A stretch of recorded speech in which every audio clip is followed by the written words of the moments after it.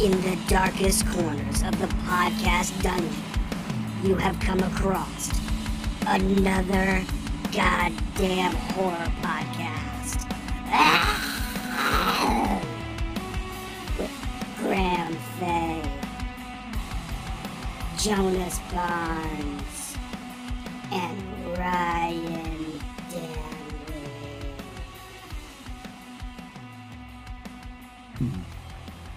Welcome to yet another goddamn horror podcast.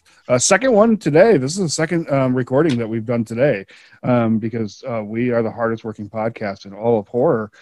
We gave you the Army of the Dead trailer first, but now we're coming back with some new exciting content because we care, because we are a caring group.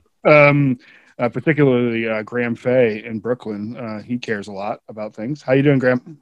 I do. I'm okay. I got my second vax shot yesterday, so I'm feeling it this time. The first one, it took like a week for me to feel any effects, and they lasted like a week. Today, right away. So I'm struggling through it, but I'm feeling good. I took some Tylenol. I'm super excited about this episode. I am too. I like that. I like that we're like archiving our time. Like everything from this era is going to be like about this subject and like about like this is like the last time you'll say it. I got my second vax shot, and like as something completely and totally normal. Like if like Ryan from like 20 years ago would listen to this, I would be fucking terrified. I'd be like, "What's?" I'm already. It's because if you showing up later on being like, got my flu vaccine, they're gonna be like, shut the fuck up. Like we went through something else that is much better. So you fuck off with your flu vaccine. Like flu vaccine. It's like the wine cooler. It's like the wine coolers of fucking vaccines. And then we have Jonas, who is in a car in Amish country, who has been because he is a very fancy stand-up comic who goes places to do it.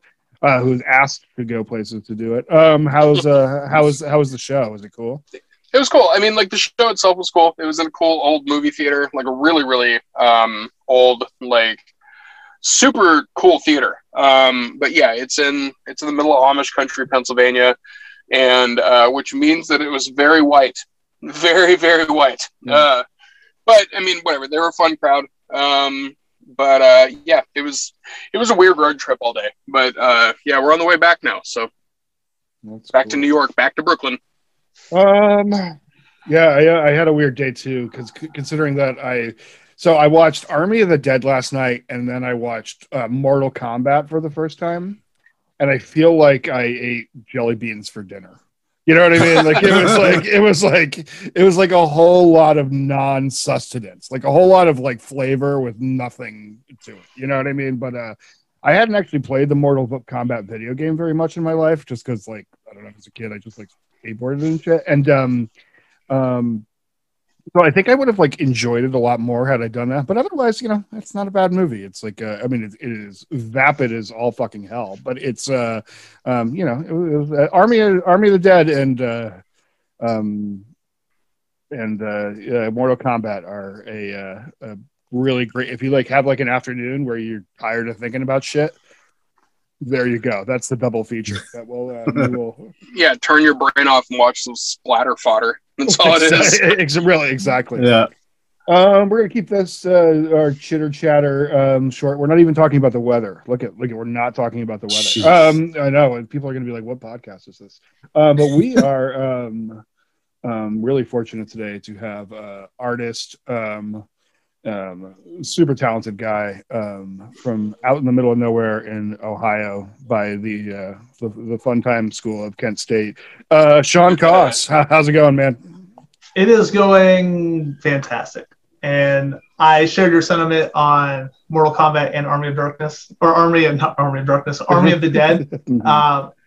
I actually really enjoyed Mortal Kombat because I grew up playing it. And yeah, everyone's like, there's no story. I'm like, the fuck is there supposed to be? Right. Yeah. That's lore. That's your story. Literally, I actually just rewatched the last 20 minutes again between Sub-Zero and Scorpion. Yeah, it's great. For the fifth time. It's if they would just cut out the whole Cole Young part where he's punching fucking ice like a moron. Yeah.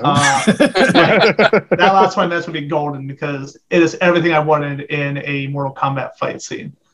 And then Army of the Dead, I didn't hate it.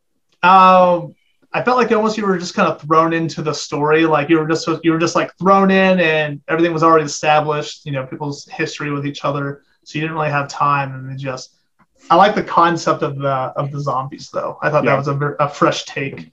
Yeah, the alpha zombies were pretty cool, and I super dug the tiger zombie. Dude, the tiger was so dope. That kill, that Raising Hope guy, Bert, Garrett Dillahunt, his kill was my favorite part of the whole week. Is he the one that got killed by the tiger? Yeah. Oh, dude. Just a tiger batting him around like that is my favorite. It was my favorite thing all week. The neck crank was pretty good because it was unexpected. Yeah, exactly. That's the other great kill. Yeah, but I like the little bone up the neck. I'm like, damn, you didn't have to do that, but that's amazing. Right. That was totally like that was. You could just tell whoever wrote that piece was like. And then we're gonna stick a bone at the end, and everybody's like, "Yeah, that's worth $25,000 of CGI. Let's do it." Exactly, and you're right; it was totally expected, and we're spoiling the shit out of the movie right now. Oh yeah, spoiler alert. But like we said earlier in our coverage of it, like really, you just can't spoil this movie. But like in that scene, what's great is they just build it up because it's so sweet right before it, and then they just fucking snap her neck, and that's how it should be. Yeah, I mean, no strings attached. I feel like that was the Army of the Dead version of the I Am Legend scene with Will Smith and the dog. Where it's just like it's just looking at it like. Are you calling that girl a dog? I'm saying she was sweet. Okay.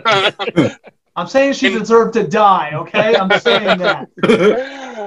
Yeah, it was like it felt like that same thing. It's like I love you. I'm sorry I have to do this, and then crack. It's just like I am such a sad sack when it comes to animals. Like when Will Smith was holding his dog, I was teared up in the fucking theater. Yeah, I was like, "Don't do it, man! Don't do it!" Yeah, instant. Every time with goddamn animals, I tell you. Well, when I saw that movie the first time and he had to kill the dog, I was just like, I have to fucking get up and walk away. Like I cannot sit here and actually watch this for a second. Like, and also like the way that it happened was like the way that he did it was especially sad. Then I saw the behind the scenes thing of how they did the effect, and I was no longer sad. But during the time, I was like, this is sad as hell. The behind the scenes thing is funny because it's just like a dude in a mocap suit that has a fistful of dog head. That's just like, all right, kill the dog, Will. Like, just do it. Oh God, ruining my visions of that movie. My favorite part about that movie is Mike Patton was the voice of the monsters. Was he? Oh shit! Yeah, dude, that dude's all over the place. With voices. He's one of my favorite. Singers, vocalists, whatever. Everything that dude touches, I'm completely in love with. And when I found that out, I like the movie okay, but that just was super cool. One thing I don't like about Mike Patton is he always comes out with amazing albums, but he just does one album. That's it. Like what was the one that was all like, was it love songs? Lovage. Lovage. Such a Lovage great album. Lovage is amazing. One album, and it goes, okay, next project. I'm like, no, give me another album. Shit. That was Dan the Automator and the girl from Elysian Fields, I think. Just incredible. That whole album is just amazing. Yeah, he is my favorite person that I don't like any of his music. I mean, and I'm not like trying to be a jerk, but like I love Mike Patton and I have like this ultimate respect for him, and like I want to love his bands. I just like it just doesn't do it for you. You might dig the latest Bungle. You might dig. It's just straight up trash. You know what's funny is I listen to it all when it comes out. I really do. Like the latest Bungle was fine. Like it's cool. It's thrash. It's good. It's still just but that being said, like I fucking love the guy, and I love that he exists, and I love that I'm alive. It's like, actually, you know what? I feel like the same way about Les Claypool. Like I don't, you know what I mean? Like I don't really like anything that he's done. I've seen him live twice, I saw. I respect the style of what Les Claypool does, but I'm not a huge fan of Primus. But I respect it. I'm a big early Primus fan, like Sailing the Seas and Frizzle Fry and all those, and even like Antipop up to about there. I love Primus, but yeah, I understand exactly what you're saying about that. I saw the Primus open up for Public Enemy and Anthrax on that tour, and it was just so weird. It was such a weird tour. The opening band was called Young Black Teenagers. Do you guys remember those guys? Yeah. The Young Black Teenagers, they were a hip hop group of all white guys who all had dreads, and they called themselves Young Black Teenagers because they said that black was a frame of mind or something like that. They're actually in one of the House Party movies, the Pajama Jam. Oh, really? Yeah, the main rapper guy. But anyways, that was an interesting show. And if you are a fan of music, you can really watch Les Claypool and be like, holy shit! It's like the same like Mike Patton is got like the most fucking amazing voice in like the history of the world. It's just he's got a range on him. Like he can scream like no other, and just his singing range is just phenomenal. Yeah. There's a couple of vocalists that do that type of thing where they come out with like multiple bands and they kind of just shimmy back and forth between the bands. Because like Patton does that, Les Claypool's done that. Fucking even way back like with Alice in Chains, he had Alice in Chains and Mad Season. Like fucking Mad Season gets far less love than it should. Because it was great. Now on the opposite end of that, Maynard James Keenan does the same thing where he jumps between bands, and I don't fucking like Maynard, but I will listen to Pussifer all day long. Wait, hold on, go back. Sorry, my kid was banging on my door. What did you say about Maynard? Do we have to fight? No, we don't. No, I think he's actually probably one of the most talented people in music. Damn right. But jumping back and forth between bands, he's one of those ones where like everybody knows him from Tool, but I will listen to A Perfect Circle and Pussifer over Tool any day of the week. And that's just, I think that's obviously a personal style thing.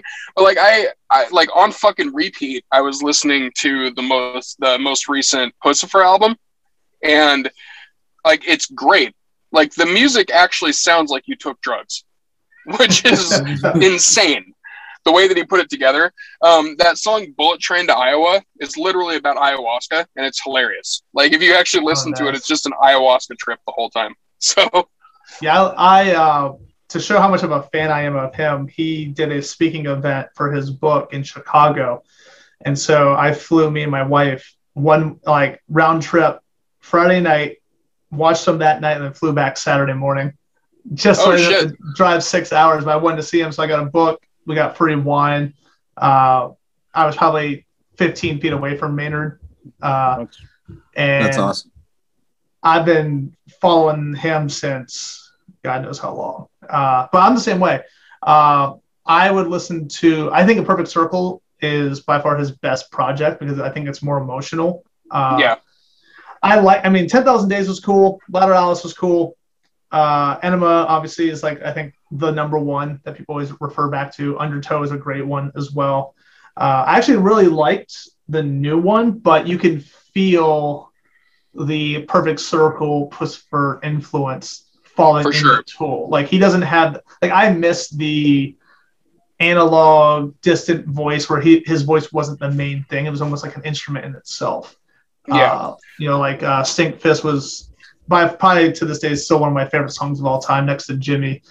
And like Conditions of My Parole, great album from Pussifer. He's just a fucking musical genius. You like his work in Mr. Show though? Mr. Show? Yeah. Did you ever see that was Bob Odenkirk and David Cross and Maynard? It has a couple like cameos in it. That's not the one. That was Bikini Bandits where he played the devil. It's funny, I don't really watch a lot of like, I guess, TV at all anymore. I can't tell you the last time I actually like sat down and like would like just watch TV. Besides, like if I catch like a movie like Army of the Dead, I watch in like 4 different parts because I get like a half hour and I'm like, okay, I gotta go do something. Like, but you are excited for the Friends reunion, right? Actually, surprisingly, my wife was a huge Friends fan and caught me. I think I watched like maybe 2 or 3 seasons of it back when we first started dating. So I'm always interested in seeing the comebacks because it's like I get to relive my younger life, and I get to forget that I'm getting older and closer to dying. I don't mean to. This is probably the last time I'm going to crap on something that you like, but I hate you already. I know, good. That's good. So I was indifferent to Maynard and Tool. Like I was just kind of like they just like weren't my thing, you know. Like I listened to like hardcore and like punk and like hip hop, and like it just like wasn't my thing. But like I always like respected the talent and this. But I worked at a Whole Foods in downtown Portland, and which is like the most Portland thing I could possibly say. But as a manager, and he was doing a wine tour, and our location was chosen as one of the places that he would come and like set up shop and like sell wine. And I got the writer for it and what we could expect to deal with him, and it was absurd. It was like offensively bad. Actually, I know, like I'm not trying to be like a jerk to like Maynard or whatever, but like there were things on it like that employees of the store are not allowed to like basically look at. I can't remember how it was framed, but one way or another, they weren't allowed to like look at him.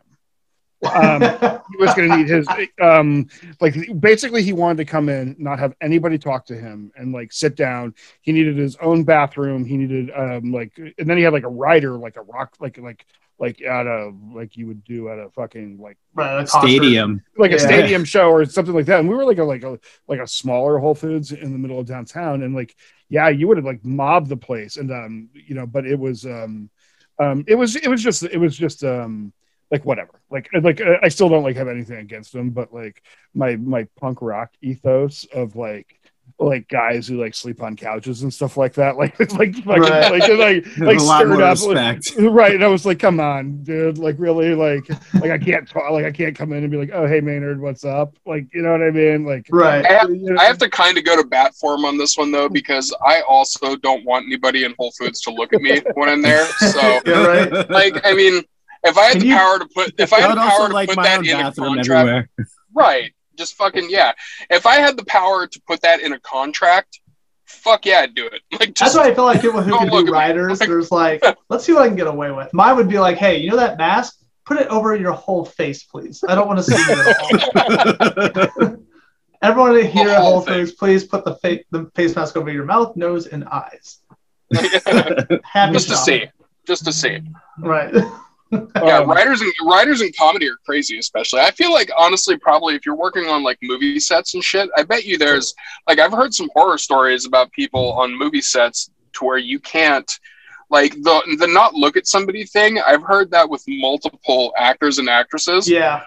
Where they'll walk, with like a whole fucking like a whole mob of people, like their handlers or whatever, and if you look at them, they'll get you fired. Yeah. Like it's crazy. Like just I walk heard around Christian backstage. Bale had something like that, like where he didn't want to be talked to. But I don't know how true it was because obviously you always hear rumors. Like I think it was during like the Terminator set. He had that one freak out. Yeah. With the guy. Did have a famous breakdown on set. Oh, good for you! You know, I like you. You're a good guy, but what the fuck are you doing? Like, right? It was the weirdest compliment. It was very passive aggressive. But I always give it let like salty English people go pass on that. You know what I mean? Because it's just like I don't know. It's just like a hilarious part of their culture when they get all like pissed off and talk shit to each other. It's like. I know it's like just normal, like when they're yelling, they're actually like, "Hey, how you fucking doing? I'm doing fucking good." Exactly. Like you watch them like almost fight and almost get in each other's faces like all the time, and that's just like a normal part of their world. And like, you know, I'm there for that. You know, like I think, you know, I think we could use a little bit more of that thick-skinned shit talking. I agree. We need more of it. Yeah, in America, you know. That's something I noticed even like when this is a nice little transition into horror talk. I noticed this about like even if you watch a movie that's made like in Ireland or if you watch a movie that's made with predominantly Irish actors and stuff like that, like you always think that they're pissed off like when they're talking on sets. Like, no, they're just Irish. Like they're just you know, there's a strong chance that they might be a little drunk. That's okay. That's what they do. Like, but yeah, they always come across much more aggressive. And like Scottish too. If they're Scottish, they're not only aggressive, but like you also can't understand them. So you get like the little bit of both. But they always fucking sound like they're frantic and they're pissed. Like, and I see that's been a thing with horror films and shit. Like that Let Me Pray movie. Everybody in that movie sounds like they're angry the whole time. What was the Let Me Pray movie? I feel like I saw that. What was the basis of that one? Let Us Pray. Let Us is it? Yeah. What was that one Let about? Let Us Pray. Yeah, Let Us Pray. That one was it's based in Ireland, and it's like a mix of Assault on Precinct 13 and like a demonic possession film is the best way to put it. Is it the really guy good. from he like comes in and like has a notebook with everyone's names on it? Yeah. Exactly. Yes, That's the yes. one. Okay, that's such a good movie. God so damn. Really? good. Yeah. It's like, Yeah. that's one of our favorites. It's a on the horror show. fans. It's a good movie for horror fans. Have you guys seen is it Last Shift? Did you ever see that one? Yes. So it's last shift. That one was like an under the radar one that I think it was on Netflix. I was just like, I wonder what the fuck this movie's about. And I just remember the scene where she's talking to the cop. This is the same movie, and he just goes, "Yeah, I got a headache," and he walks away. And he's got a big old fucking hole in the back of his head. Yeah. And I'm like, what the fuck? And it caught me off guard so quick. That was one of those movies I remember flipping through, like either Netflix or Tubi or whatever the fuck it was, and I saw the cover of it. The cover's It was sick. just- So good. Yeah, the cover had like the goat head and the big ass pentagram on it, and it just said The Last Shift, and I'm like, I am sold already. This could be terrible, and I'm already in. Yep. Like, You know, back when Blockbuster was still a thing, we used to go and rent horror movies just based on the cover. of the- 100%. yeah. And just be like, hey, let's see. Like, I remember this one, I think it was called Grimm, and it was this giant beast-looking thing, and it was so bad. Like, I don't think we even made it 10 minutes in. We just kept it playing. We just got super drunk making fun of it. Like, you could see the seams in the creature's neck, like, where, like, you could see the guy through it. It was so bad. Yeah, I'm looking at it right now. It actually looks pretty. Like I could see how you could you would want it from the cover because the cover is like There it is. That's it. Yeah. God damn. yeah, That like was The What? Nest was always the one that I was completely intrigued by. The one with the giant cockroach and like the half naked girl. It's just called The Nest. The Nest. right. Yeah. What a weird cover. It's like, is she gonna fuck that cockroach? Yeah, Like, it what's was super happening? weird. And I was always like, what is this? But That's I don't the even remember. I'm Snyder sure I Cut saw it. version. Her fucking the cockroach. Yeah, I thought that that's would be something Zack hilarious. Snyder would do. Yeah, Yeah, that dude that's made the sexy movie, guys. zombies. Yeah. Yeah, dude. I mean, that Queen Zombie, I'm like, y'all smash, whatever. exactly. Like, So I was on the IMDb of that, 'cause I always get into IMDb after I watch any type of movie. And he was talking about he had a male stripper that was going to have his penis bitten into. It was going to be like a well-endowed male stripper that would have a zombie bite in his penis. But he said that was too far. whoa. I'm just glad he was thinking of it at this point in his career. You know what I mean? Yeah. You gotta get like at this point, like Zack Snyder's in like real movie making point of his career. You know what I mean? Yeah. Like money, and like he's still like, you know what if we bit off somebody's dick? Yeah, at Like, least I- he's still I- considering dick Right? bites. Like that actually endears him to me because he's just. I like, wish he did more original IP because a lot of people shit Yeah. on Sucker Punch, but I love I- Sucker Punch. I have a spot in my heart for it because my buddy Alex worked on a lot of the artwork for it. So, like, you know, the giant mech bunny face, like that's his character. That he's Oh, that's designed. awesome. That's the Bunny with character. But he's like good friends with Zack Snyder. He's done a bunch of artwork for like what is it, The Watchmen? Like he did like a Watchmen poster and all this stuff. But yeah, Sucker Punch, like a lot of people shit on, but like the whole concept I thought was super cool. You know, this whole thing based around trauma and, you know, PTSD and stuff like that. Like I thought I was like, dude, like this is Yeah. amazing. But it got shit on so much by people. Because it looked like a weird. It looked like Zack Snyder trying to do like Sin City, Yeah, type movie, and that's spot and on. it looked cheap. Like it honestly just looked like it was a bunch of hot girls fighting each other, and it was not that. It was really good. Right. Yeah. If you like look a little bit deeper into it, I was like, dude, like this has a lot to do with like sexual trauma and all this stuff that, Yeah, but people just saw obviously the chicks fighting in very, you know, green screen backgrounds. Right. So here's a question for you, Sean. Since like your artwork, a lot of the stuff that your art that I've seen, like a lot of it deals with various different emotional themes, like emotional trauma and like mental health and all these sort of things. Like when you watch movies and stuff, do you go that same route? Like, do you still go for like stuff that's more emotional, or do you just go for shit that you think you're going to enjoy? I literally watch anything. I can watch Beautiful. any movie and find like fun in it. Like the Ninja Turtle movies, I loved both of them. And Yeah. people are like, these are garbage. I'm like, Second one was really good. yeah, I was like, we didn't have a Ninja Like Turtle movie. solid. But like the only one I didn't like, no, fuck it. Even Turtles in Time, the third one, I still liked it because I was like, dude, I love samurais. Fuck yeah, let's go. But like the first Ninja Turtles movie, like back in the 90s, Yeah. and then the sequel to the newest one are probably my two favorites. Because Secret of the Ooze I didn't like because they toned down the violence. That's what I loved about the first one, because it was so close to the comic of just. It was pretty gritty. It was so gritty, you know. And I just remember Raphael saying "damn" the first time when he lost his sai, and I was like, "Holy shit, Raph cussed!" You know, I think I was like 8 years Oh old my or God. something like that. I'm like, "The Ninja Turtle cussed! Oh shit!" Casey Jones was sweet, you know. And Yeah. then I find out like the second movie, they're like, "Yeah, we think it's a little too violent, so that's why you don't ever see them using their weapons." And apparently, nunchucks are super dangerous in, was it Australia or England? Somewhere like, I guess they're outlawed. You can't use nunchucks. So they actually said you can't use nunchucks against someone in the movie. That's why he uses the sausage links. And they did.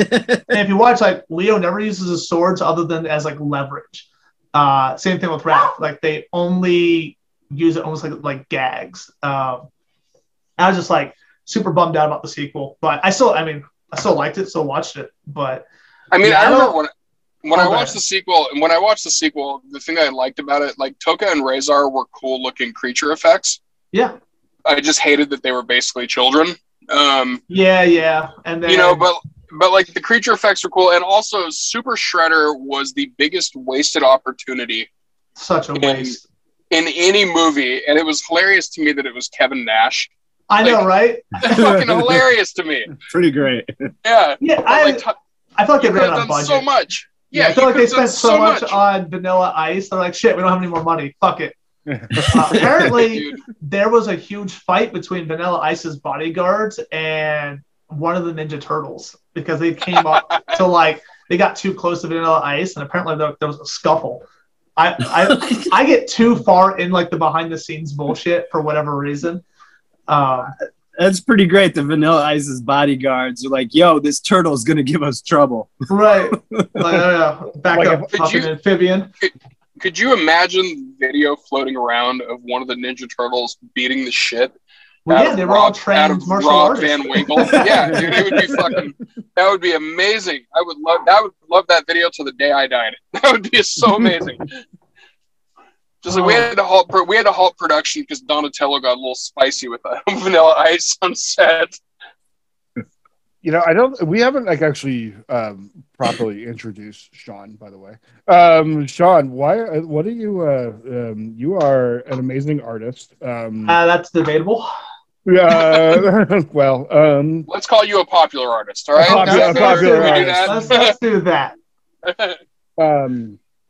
I as somebody who has been drawing things my whole life, have never really gotten that much better at it. But so I think you're incredible, and I'll stand by that. But you are you're pretty cool. How did you like anybody who hasn't checked out Sean's work really should, if you are a horror fan. His imagery is how would you describe it? What would you describe it as? How would I describe my stuff? Yeah. The way I always describe it is complete and utter darkness with a hint of light. And Right. the way I explain it is a lot of my artwork is very dark, and apparently my dog agrees. It's very dark, but I typically have some type of emotional connection with it that I'm trying to portray. So, you know, the the imagery is dark, but typically the message is a positive message. And that's been, I guess, the last couple years. Before, I was just drawing fucking demons and fucking skulls and, just dark imagery that had no purpose whatsoever. It's just like, oh, I just want to draw me a fucking demon. Cool. Right. But then in 2016, I kind of fell into the mental health stuff, and that became kind of where I realized my artwork could be more than just, oh, that's cool devil shit. Like now it's like, hey, this kept me from killing myself. And, it started developing like a weight that I didn't know was possible with artwork. Typically you get that with music. Usually you hear a lot of musicians say like, fans come and saying like, we saved them, from drinking because of this song and stuff like that. You don't get that too much with artists. So typically, like, go ahead. Oh, sorry. I was just gonna say, as also, I draw a lot, and I'm often trying to get better. But your stuff, I wasn't aware. I had seen your work before.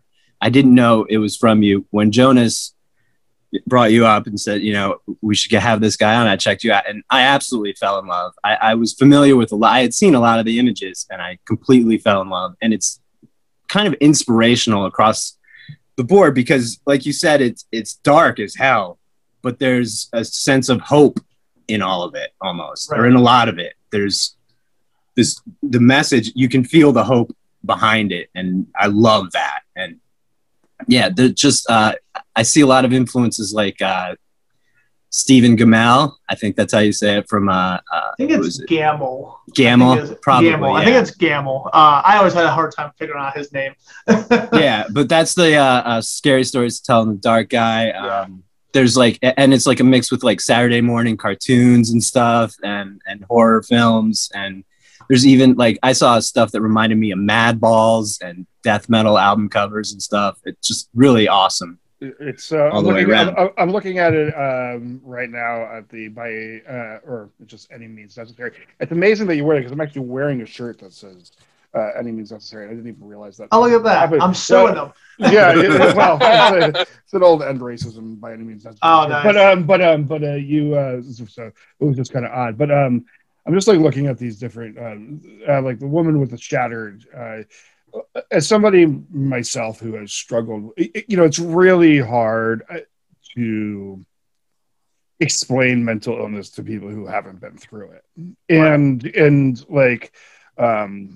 And before I had it, because like before you like go through it, like if you had it your whole life, but like for me, like there was a point where like I quit drinking, and then like a year later, like my anxiety kicked in, and like all this stuff, and like when that shit started to happen, I had no idea what was happening to me, and just like obsessive thinking, and like these pictures can grasp that, like that feeling, like not in a negative way at all, that just make you actually feel like the depression one with the specter on the back is just the big oil.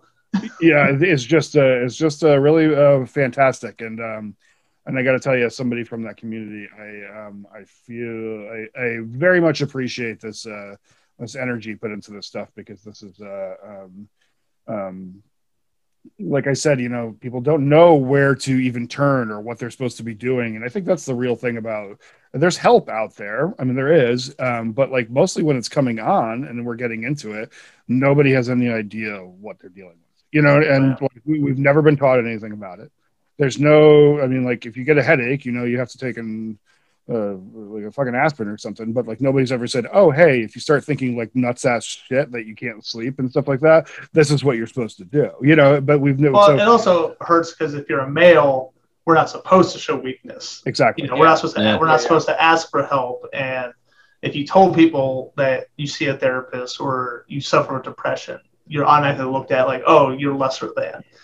Yeah, there's a stigma to it still. Oh yeah, very much so. I've been doing this artwork since 2016, and really nothing's changed besides more people are coming out about their battles. Starting to see people like Kevin Love from the Cavaliers, and a lot of prominent sports figures coming out now.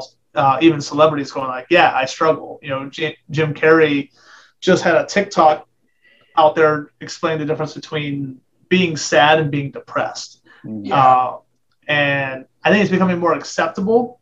But back to your point with the artwork, I love it that it helps a lot of people, but it's definitely a double-edged sword, because for as many people that feel like they're connected to it, I have people who literally just want me to die because they think I'm exploiting mental illness. And typically when they come at me, they're already pitchfork, torch ready, and there's nothing I can do to like talk them down. And at first, when it all exploded on me in 2016, I went from a relatively unknown artist. I worked for Cyanide Happiness, so I had some fame with them, but I went from 20,000 fans on Facebook to 100,000 overnight, Right. 2 days, literally having people going, fuck you, I hope you die, I hope your kids get autism, all that stuff. I'm like, what the fuck? So I'm just like, I'm literally just typing 8 hours a day. Go fuck yourself, buddy. Fuck you. Just rage on everybody. And they're like, oh, you're a real advocate for mental illness. You're telling me to go fuck myself. I'm like, yeah, go fuck yourself. It just hit me out of nowhere, and I didn't know how to handle it. And now when people come at me and they're just like, fuck you, you're just exploiting. I'm like, cool, have fun. I just ignore them now because there's nothing I'm going to say that's going to fix it. So I don't waste the energy anymore. Well, and also, one of the reasons that I wanted to have you on here, so, one of the reasons I reached out to you is because, the way that your art translates what those feelings are is, it's kind of uncanny, because, I've dealt with mental illness most of my life, and, I've been sober for almost 4 years now, and the whole reason I got sober is because I failed at killing myself because of a mental illness issue.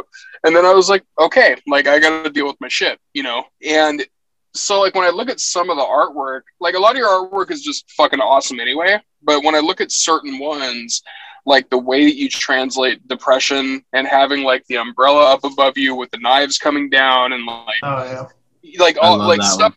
Yeah, stuff like that. The way that it just visually translates is, it's crazy accurate, but in a way that you wouldn't think. If you were just looking at art, you wouldn't think of it yourself. The way that you brought it out is insanely good. And I think the way that mental illness gets translated into a lot of art, it gets lost because either somebody hasn't gone through it, or they're trying to do it in a very cookie cutter fashion. That happens with film, with music, they kind of just go for the regular fucking beats.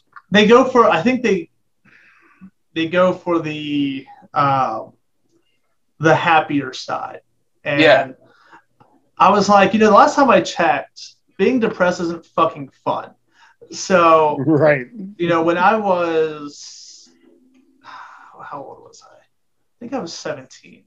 I did my first massive dose of acid. I did 6 hits of acid. I'd never done it before. My friend says, hey, you like Star Wars? I'm like, yeah. And he goes, you want to see Star Wars in real life? I'm like, fuck yeah. He goes, here, take this. So I did, tripped for 16 hours and ran into my ex. She kind of my girlfriend, ex-girlfriend at the time. My best friend at the time was trying to help me get back with her. I met her at McDonald's because she worked there, and I guess I looked like a fucking raptor because I was walking around like this. No one can see that, but I was like, you got any food? And she's like, what the fuck's wrong with you? I'm like, I'm tripping balls. And she was just so anti-drugs. She goes, come here. I'm like, what? She goes, I'm so disappointed, but I want to let you know I'm fucking your best friend, and he makes me come better than you ever could. Oh my God. I was like, huh, okay. And that was I don't like acid anymore. Well, that's a rough first trip too. Well, so that hit me. And I went to a pit of depression, obviously, instantly.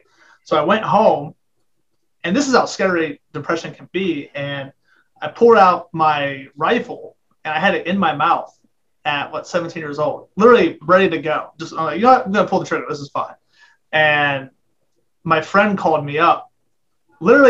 I'm literally gun, chrome in the mouth, ready to go, trying to figure out how I was gonna pull the trigger without not hitting the mark. And my friend calls me and goes, what are you doing? I'm like, I'm just hanging out. And he goes, you want to go do something? I'm like, yeah, sure.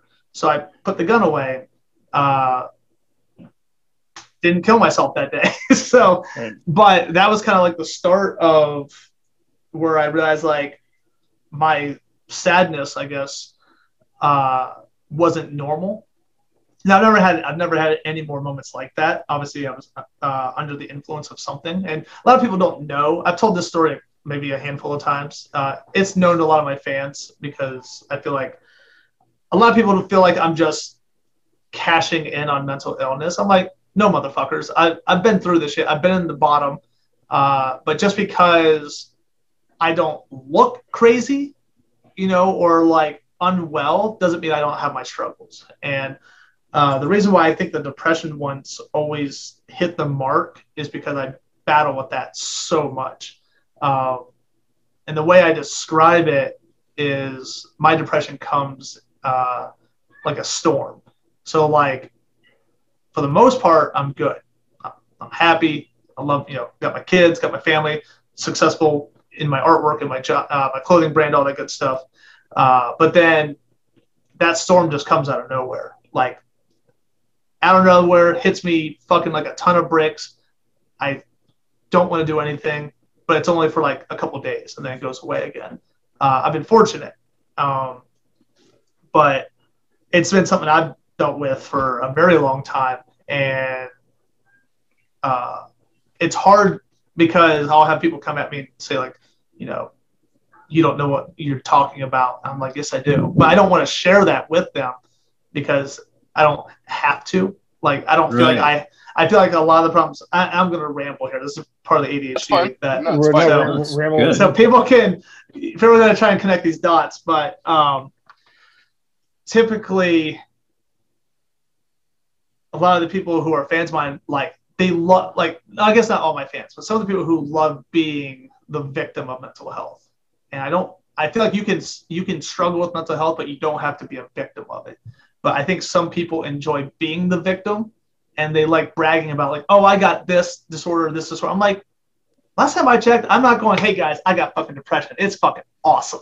Right. I don't like to tell people what I struggle with because I don't want to burden other people with my problems. And you tell someone, yeah, I battle with depression, social anxiety, ADHD. They're going to be like, oh, see you later, or you don't talk to them as much. But people always feel like I have to tell them what mental illness I have to justify creating mental health artwork. I was like, I didn't realize that there was a fucking rule set to drawing mental health. There isn't. You don't know anybody that. Yeah, I'm just trying to raise awareness, and it seems like it's working. It's pissing off enough people, so it must be doing something right. Yeah. Truthfully, I mean, honestly, if it's pissing some people off, you're doing something right, which means that it's, it's establishing, like, you're getting a rise out of people that also remember that, at least this is to me, like, if somebody is shitting on you for something like that and coming at you with that kind of an aggression, that's the top layer of some darker, more fucked up shit that's going on underneath that layer to them. Right. So it's very much a projection, but so, like, yeah. 100%. So chances are, honestly, a lot of these people that think that you're cashing in on mental illness or whatever the fuck, they honestly probably are also the prime candidates for people that should look at your artwork and actually get the inspiration out of it. Yeah. So it's like, listen, when I'm done telling you to go fuck yourself, I'm going to love this drawing. Like, Well, I should clarify that, yes, I do make money off this artwork. It's my fucking job. Like, it's my livelihood, my artwork, my clothing brand that allows me to pay for my house, pay my, for food, get my kids gifts. So yeah, I've, in the beginning in 2016, when I first came out with all this stuff, we had a lot of money come in at us. People bought all the books and everything that we released. And I was telling my business partner, I was like, we got to do something with this money. Like, we need to keep some of this money for sure, because that's awesome, because we're both poor as fuck, but we should do something good with this money too. So we ended up donating like $10,000 to, was it the Treatment Advocacy Center of Mental Health and Research, which was one of the top charities that Robin Williams' wife had recommended, because they Oh use shit. 95% of any donation towards research. So a lot of these other places like Red Cross and all those other fucking places, a big chunk of that goes to their CEOs first. So Goodwill's the same way. So a lot of people were like, hey, you're just cashing in. I'm like, last time I checked, we donated a fuck ton of money. Not saying that makes us better, but I was like, well, what did you do besides coming here and trying to shit on me? Yeah. Right. I'm like, I'm raising awareness and I'm trying to donate money for continuing research. The Treatment Advocacy Center is big into treatment without medication. So trying to understand the illness better to where we don't just keep throwing pills at it. So I felt like that was a good one, because I do feel like, we're obviously over medicated. But yeah, I am a business, so I do take money from it, but the way I justify it, I guess, is I'm giving this artwork out there. You don't have to buy it. You by no means have to buy the artwork. You can right click, save it, print the fucker off yourself, and then you have your piece, or just admire it. You don't owe me, no one owes me anything. If you want to purchase it though, that supports me and allows me to keep creating artwork like that, to where I don't have to go get a 40-hour-a-week job and then try and find spare time to keep creating artwork that you enjoy. Also, I think can we throw it out there really quick that you should make money on your art? Yeah, because Straight up. Yeah. Like, I mean, it's not even. It's ridiculous. That shouldn't even be a question. Like, you absolutely should make money Well, from your art. you would think that, but it's still one of those. It's kind of like if you're like a comedian, a Twitch streamer, OnlyFans creator. Like, if you tell so I live in Ohio, so Ohio's very 9 to 5. You work in a factory, beat your wife, drink your beer. I don't know if that's how they all are, but that's most of it. Or you go to college and you go, become a nurse or something like that, which I end up doing. But when you tell them, every time I tell them, they're like, oh, hey, what do you do for a living? I'm like, I do artwork.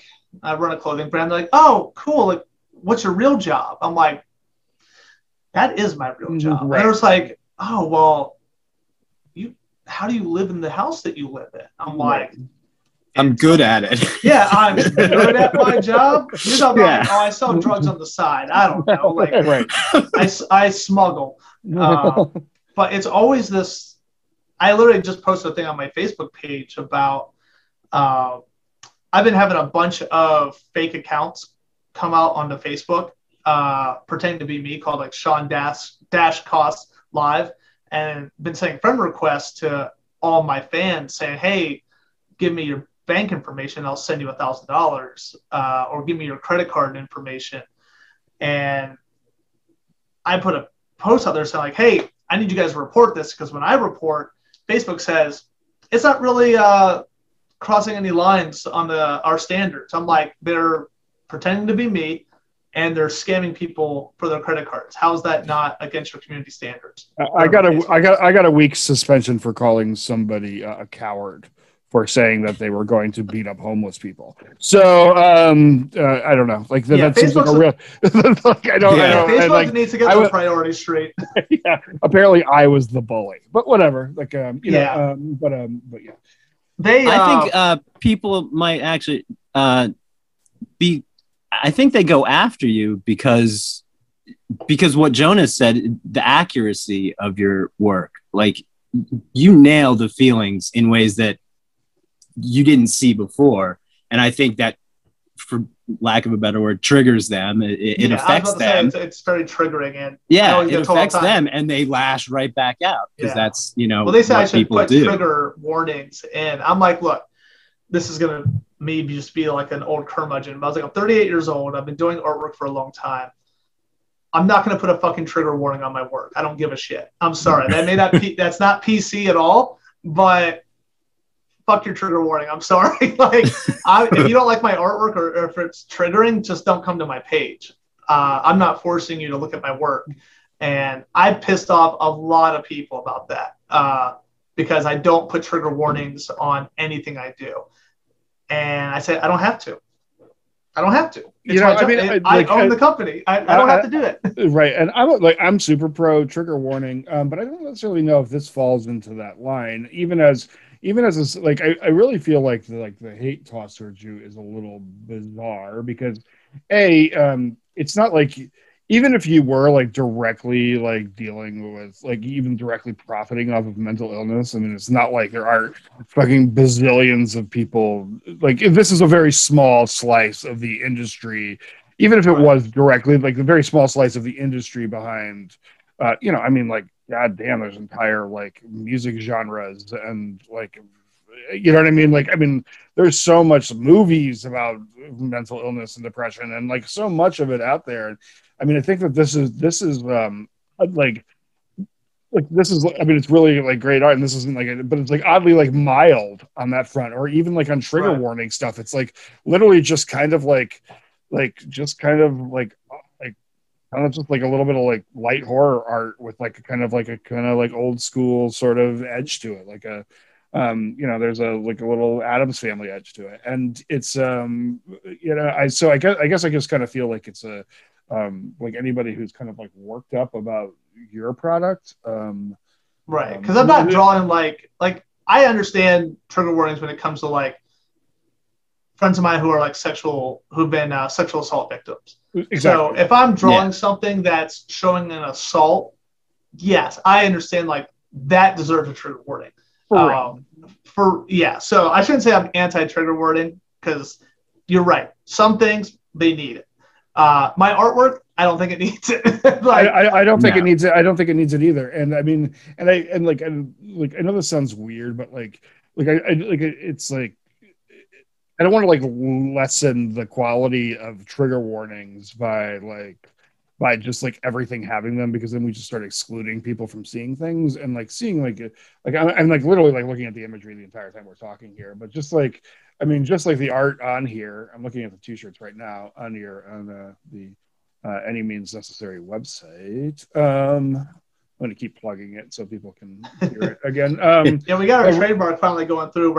There's another guy who owns By Any Means Necessary, so we actually hired lawyers because we have to get rid of it, so then we can actually own Any Means Necessary trademark. That's an interesting thing to own. I mean, I've always just known it as Malcolm said it. Yeah, that's what we have. There's a very interesting backstory to the whole Any Means Necessary. I'm certain there are, but the some of the stuff, just like the Always Make You Smile, it's so good. Like I don't know, like it's just kind of like I don't know, like do they put trigger warnings on like the fucking creepy Joker comic books and shit like that? I don't know. Right. Like it's just like I guess like yeah. Anyways, it's sort of it's just it's what your art is like. I guess a trigger warning for Sean, like that doesn't make sense. Something probably one of the best quotes that I still live by today. I'll give you a little backstory. So C2E2 Comic-Con convention back in 2011. It was my first time meeting the Cyanide Happiness guys. It was my first time working with them, and they let me bring out my own art prints. And one of my prints was a dead baby with headphones on, going like this, and it said "Stillborn to Rock." For people who don't know what I was doing, he was throwing up the devil's sign with his hands, the horns, had headphones on, had X's over his eyes, and this girl came up, who I guess is the librarian. Apparently, she's notorious for coming every year and finding someone to be offended by. And she came and literally just lit me up and handed me a laminated card of her dead baby, which was super weird to me. And she goes, "I want you to have this." And I felt like a dick because I was going to ask her if this was the rookie card, but I didn't.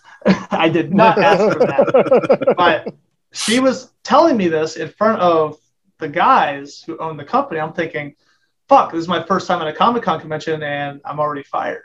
And she walked away, and Rob Denbleicher, who's one of the original creators of the comic, looks at me and goes, "What was that about?" I told her, and I was like, "Yeah, she's super offended." And he goes, "There's no such thing as offensive, only offended. Like, you have to choose to be offended." Now, I guess not choose, but like stuff that offends me. So like I'm big in the I guess gay community. Like I have a lot of friends who gay, bisexual, trans, all that stuff. I'm a huge supporter of that. My business partner never didn't grow up in that world, so we don't really see eye to eye on it. But when people make fun of gay people, it's offensive to me. But it's because of, I guess, my background with it. But it may not be offensive to someone else. So offensive is like a subjective term. And when people are like offended by my mental illness artwork, it's like, well, just because you're finding it offensive doesn't mean someone else does. Everyone has a different line, you know, like abortions are funny as hell to me. You know, we lost a baby, not from an abortion, but we had to have like an ectopic emergency surgery, which is pretty much termination of a baby. I still make fun of abortions. Like I draw abortion pictures all the time at Comic-Cons because they're funny as fuck to me. But to some people that might be super offensive. And it's just like, it's all depending on the person. So it's hard when people are like, well, that's offensive. I'm like, no, it's offensive to you. And given, I mean, obviously there are like widely accepted offensive things, like someone using the N-word. That's offensive across the board. I think the thing that makes things different is like if you're dealing with like, I think if you're dealing with oppression-backed offensiveness, that you enter into a different subject where like the offensiveness actually has like harmful intent, like or like will cause harm because of the oppressive principles. Like you're intentionally trying. Well, if you say something about a vulnerable class of people that is intended to demean them and they're already in a vulnerable state, I think it goes beyond defensive and it goes into the reality of like, okay, this is a form of violence at this point. Yeah, like hate at that point. Right, exactly. Where like because like you were actually like affected by because people are actually like affected by those things. And I mean, the bullets in those cops' guns aren't just rogue cops. It's just because the status quo is that these particular people in society have less value and are scary or whatever. And their job is they're the armed enforcement of that status quo. But then there's a flip side to it where it's like there's nothing oppressive about what you're making. And so like that's I think that's what when people say racist, when they're like, well, I'm white and then people are racist against me. And yeah, that sucks, but you're not being oppressed. You don't have oppression behind those racial terms. And so that's what so like when I look at your art, like to me, it's just like art. And that's when you get into like, to me, that's where you get into like censorship and trying to like curb people from doing things, which is like people should be seeing art that speaks to people with mental illness. People should be seeing it because like just seeing it, like just seeing the brain when it's just like it's all in your head, just seeing that quote is something that I need to remind myself of. I'm less of a depression person and more of an anxiety person. I don't care what happened behind me. I care about what's coming. And I spend a whole lot of time. I can spend a whole lot of time in that. And so to see that it's all in your head, because when you start looking at it that way, it really, I mean, for me, that's how I get through it is I just see it that way. Like this is just something that's happening to me. It's actually like kind of funny because it's so fucking ridiculous.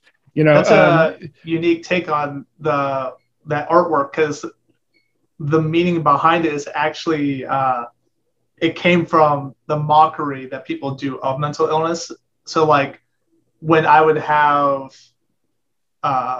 my social anxiety issues, people would always be like, dude, it's just in your head. It's just in your head. Right. I'm like, it's not. I'm freaking out. Like, well, and right, that doesn't make it any less real. That's not what I'm saying. But what I'm saying is like sometimes I have to remind myself like this shit is this is a bullshit story I'm telling myself, dude. You know what I mean? Yeah. Like you gotta like talk to yourself. Like my business partner does that. He has anxiety a lot, and it's gotten better. He's like he microdoses with mushrooms now, and he's been able to get off of his antidepressants because of it, which is awesome. I don't recommend that to everyone else. Do your research, but it's helped him.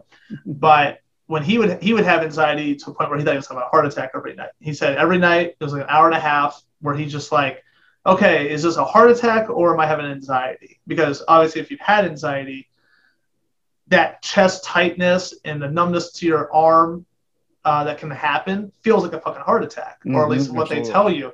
And so then you start thinking that you're having a heart attack, which causes your anxiety to keep going higher. Yep. And you're literally trying to talk yourself down and telling yourself, look, it's just in your head. Just get over this. Get over this. I think a lot of people miss that when you say I have anxiety. They just go, oh, you're just nervous or you're just scared of things. Oh no, nervous is great. Anxiety is like fucking exhausting. You know, like everybody gets nervous to go to a job interview or whatever like that. Anxiety is I put myself in the hospital twice with it. My face turned numb once. I was so freaked out, and then I thought I was having a stroke. And then you start going, and it's just like like you're saying, you start thinking you have a heart attack. It's like everything just starts to. Or you get cerebral palsy, right? For like a brief time, because like your face is paralyzed because you cause so much stress. Exactly. I had it so bad once that it for so long that it actually like increased my thyroid. And then when the thyroid goes, then you're basically like in the burning house all the time, you know? And so like, then you start like thinking like shit's following you. And you're like, boy, this is fun. this is fun. Things used to be You're like the lead actor in It Follows. Exactly. There. except it's just way more boring. And chicks definitely don't want to go out with you. You know what I mean? So it's you're like, yeah, like Gary Goldman says, I was having like people are like, oh, your antidepressants, don't they cause like sexual problems? He's like, oh, I was having so much sex while I was in a fetal position on the couch. Yeah, it's I really love this topic, and I'm sorry if I've taken over the conversation, fellow guys, because it's just something that's really so important to talk about, and something that affects so many people every day, and how we so many people just don't even feel like they're really alone in the whole process. So, well, I mean, listen. At the end of the day, mental illness is horrific. Like, I mean, it is, you know, and dealing with it is. And also, like, when I look at your art, that's kind of one of the things that immediately pops out at me is that you have this, like, it looks like it is something that has been inspired by horror, because, at least to me, because, like, the actual, like, people in it, they have, like, a ghoulish look to them almost, you know? That type of thing. So, like, was it actually inspired by horror, or is that just what your brain made them look like? Well, I've always been drawn to horror. My mom was a diehard Stephen King fan. We actually used to drive by his house in Maine all the time when I lived up there, and she used to always say, "Hey, that's his, you know, the red brick building with he had like the cast iron gates with the bats on it," and we used to always drive by it on the way to visit my grandparents. And she'd always like, "Oh, that's Stephen King's house," and she used to read Stephen King to me at a real young age. You know, when I was 5 years old, when I watched The Fly, Alien, like, she literally raised me on it, which, you know, I used to have nightmares all the time. And people always ask why I drew dark stuff. I used to always say, I don't know, I just fucking draw dark stuff. And then I look back and go, damn, my mom fucked me up. Like, that's what I was watching fucking Freddy Krueger, Jason Voorhees. Like, I was watching all the shit at like 5, 6, 7 years old. And I've always been drawn more towards that darker artwork. But in terms of the characters, when I first started doing it, I wanted to create a more simplistic character in my style that I could have like a more simpler silhouette that could deliver the message better. Because I think, going back to the statement before about a lot of people who create artwork for mental illness, it's always like big, elaborate pieces that look just chaotic. And I feel like, you know, your message gets lost in that. So I was like, I'm going to try and quote unquote dumb it down while still having my style. But yeah, I've always drawn like kind of creepier creatures. Happy-go-lucky shit's always bored me. Drawing realistic stuff's always bored me because I'm like, it's already out there. Like, I don't want to draw a tree because it's already existing. Like, I want to draw shit that doesn't exist. And, you know, I've always been a fan. I've always been gravitating towards like horror, sci-fi stuff like my whole life. I like that you take some stuff that's like automatically like a happier, brighter thing and turn it fucked up. Like the Rainbow Bright picture is awesome. Like, that's just dope. Dude, love that. Stuff like that is really cool to me. And also, like, here, quick question since you brought this up. What do you think is probably the most underrated Stephen King movie? most underrated. Yeah. Which one is better than people give it credit for? Because he has a lot of shitty movies, like translations. Well, but I feel I'll like tell you there's- what. The first It movie fucking sucks. Like, It does. It does. fuck Tim Yeah. Curry. Like, I respect the dude, but I'm sorry, Skarsgård blows Pennywise out of the water with his style. I 100% agree. Yeah. Yeah. Everyone who's ever argued with me on this point, I'll answer your question here in a second, but I gotta get this part out. Everyone's like, fucking the first one was way better. I'm like, go watch that fucking movie. Go watch it right now and tell me that's better. And they'll watch it and be like, God, that was terrible. I'm like, yeah, it was garbage. Garbage. In terms of, I don't know. So, like, the ones I've watched, Pet Sematary was still a very close one to me. Like, that was like one of the ones I remembered. I watched Salem's Lot, but I never really read critics, so I never really knew like what people hated. I think everyone hated Lawnmower Man. I think no one liked that movie. I don't know. I liked it because it was like the first time you saw like a CGI character. Right. But I would have rather have seen like what the book was, like the fat naked guy dragging his dick in the grass and his lawnmower just moving around on its own. Yeah, it's a lot different story Dude, than movie. Maximum Overdrive. There you go. There's your answer. Maximum That's Overdrive. my favorite. I love that. A great answer. Yeah, That was Maximum directed by Overdrive. Cocaine. Yeah, it was. It was the for sure sponsor, directed by Cocaine. cocaine. Yeah. Yeah. No, that's it. That was the best answer. Like, it's straight Yeah. up. I mean, 100%. honestly, though, like, all of his movies were pretty bad. Like, sometimes they come back pretty bad.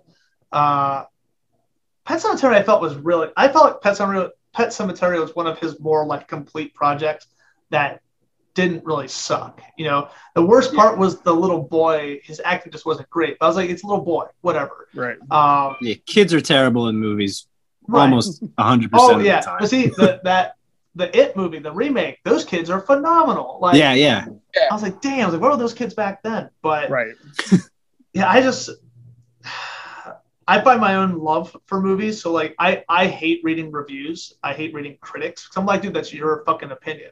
And Right. I have friends who are like professional critics, and they try to explain to me why their reviews like matter. I'm like, but they don't. It's your own fucking like. You not liking it sounds like I'm not allowed to like it. Like, why can't I like that movie? Well, it's kind of the same thing with like I award hear ya. shows and shit.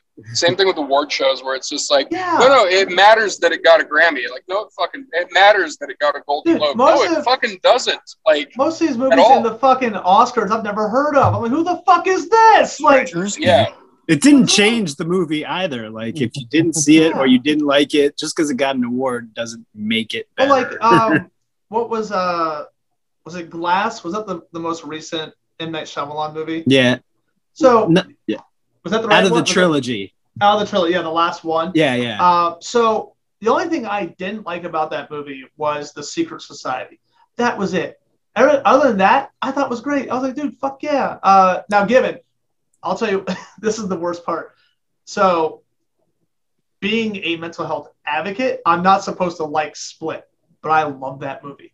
And people are like, well, it makes DID people, it gives them a bad name. I was like, but you're talking about it now. Now you're talking about DID, and now people are looking it up going, oh, well, that's not really how it is in real life, but now I'm learning something. And I was on a podcast last year with a therapist and someone else who does he did psychology behind Batman and Joker, and like he's like a fucking doctorate in psychology and mental health, stuff like that. And as soon as I told him I liked Split, his attitude changed so quickly towards me. He was such a prick to me. And I was like, dude,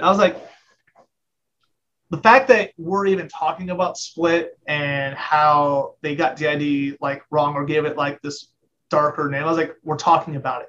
We're talking about it in public and bringing awareness to it. So people who go, dude, that's super cool, I'm going to read up into that. And they go, well, this doesn't really fit the movie, but this is super interesting. And maybe they know someone like that. Yeah, they've learned something. And now they can bring that forward. Yeah. So those kind of gateway movies, I don't get upset really. Also, they're movies. Like, it wasn't a documentary.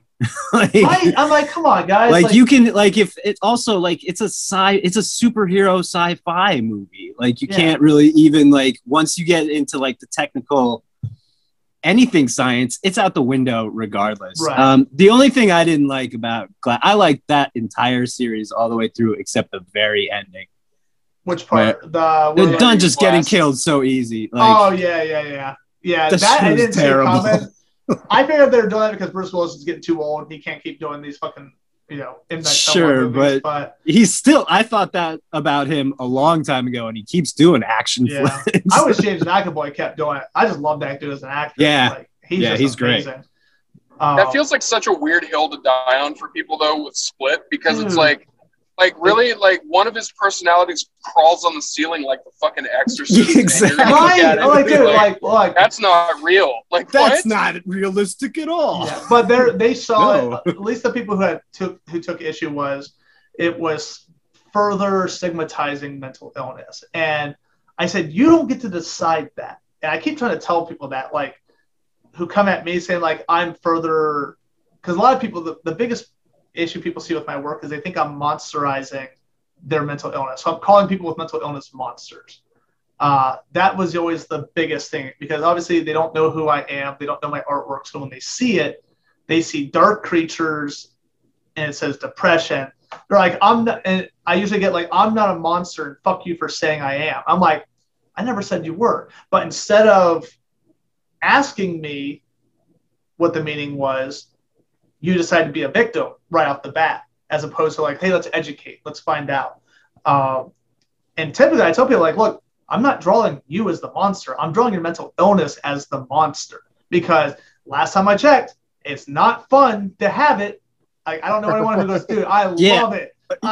Is your depression made of rainbows and balloons floating behind you? Someone told me that their depression they saw as like shooting stars, and it made no goddamn sense to me. And they're like, yeah, it was like shooting stars over like a quiet like garden. I'm like, the fuck? Okay. But I was like, you know what? If that's how your depression feels, by all means, mine doesn't feel that way. Exactly. Everybody's going to feel different. Yeah, and that's another thing I tell people all the time. Like, when I'm designing that artwork, I'm taking something that is so vast and so different to one person to the next and trying to capture it all into one image. It's impossible. You do a really good job. Yeah. I try, but I can't tell you how many times, like with bipolar or borderline personality, someone will come in like, I don't agree with this at all. That's not at all how I feel. I'm like, okay, but these 30 other people say it does. So maybe your symptoms are different, and that's fine. This piece wasn't for you. And they're like, well, draw it like mine. I'm like, I'm not Carson Daly, and this is not TRL. So I don't do Total Request Live for all you young people who don't know what that is. There's so many people that are just going to be like, who's Carson Daly? I know, right? That joke hit so hard 10 years ago, and it does nothing now. They're like, okay, Grandpa, Carson Daly, he's on, was it Today Show now? Like, he's so far from what he used to be. I hate to break it to you guys, but my mental illness actually is a unicorn, but it's the unicorn that kills people in Cabin in the Woods. So that's what it is. Oh, can we talk about that movie? Yes. All the time. So the only thing I hate is the fact that I think Joss Whedon got caught stealing that movie from a writer. I don't know if that came out to be true, but I think that's what prevented him from making a sequel. Not to mention Joss Whedon's like also a piece of shit now. But from what I had read, that whole concept was written in a book that he like somehow got a hold of. I don't know if that's true, but that movie, amazing. Fucking love that movie. So good. Yeah, it's so good. Everything about that movie, I'm like, this is everything I've wanted. After like Scream 1 was phenomenal. I loved it flipped the horror genre. Cabin in the Woods, I felt like did the same thing.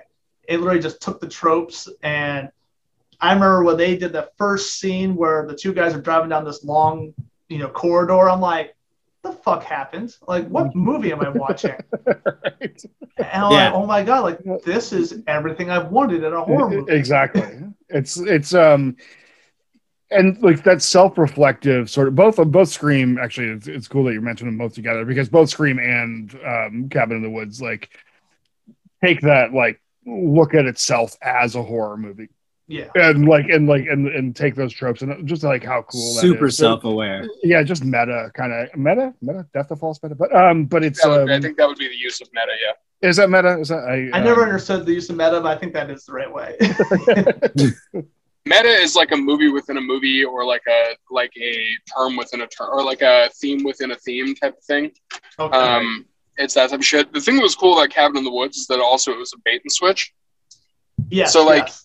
Cabin in the Woods made you feel for the first 25 minutes that it was going to be the same troped out piece of shit. And then it just completely flips. Yep. right. That's what I loved about it, is like, Chris Hemsworth character is going to be like, I'm going to be the fucking hero. I'm going to ride this motorcycle off and just fucking splat. And I'm like, That dude, show is so good. dude, it's so good. I'm like, this is everything I wanted, I wish it would have came out with a sequel, though. I think a sequel would have been amazing. They probably would have fucked it up, but. Yeah, and the whole Elder Ones shit at the end, like, Yeah. was so exciting to me. Like, even just after all those great, like, every type of monster you could think of, like, Yep. like just it, like put away, like toys, like displayed, like, and then released, and then it turns out it's like these elder gods, like Lovecrafty and shit. It's so awesome, and the Stoner's a fucking badass. Yeah. When she hit that red button and let all of the everything Dude, out. It was so sexy. All that blood everywhere. Yeah. Yeah, dude. That was the biggest release of like, oh, I've been waiting for this the whole time, Oh Yeah. man. I loved all the references. Like they had like their pinhead, but he had like the skulls on his head and shit like that. Yeah. Like Exactly. I just loved it. I wanted a whole. It's like 13 Ghosts. That's another underrated movie that I fucking love. That movie. I don't know how many times I've seen that goddamn movie, and also because I look like fucking Matthew Lillard. But We're giant fans of Matthew Lillard here. Yeah, Yeah.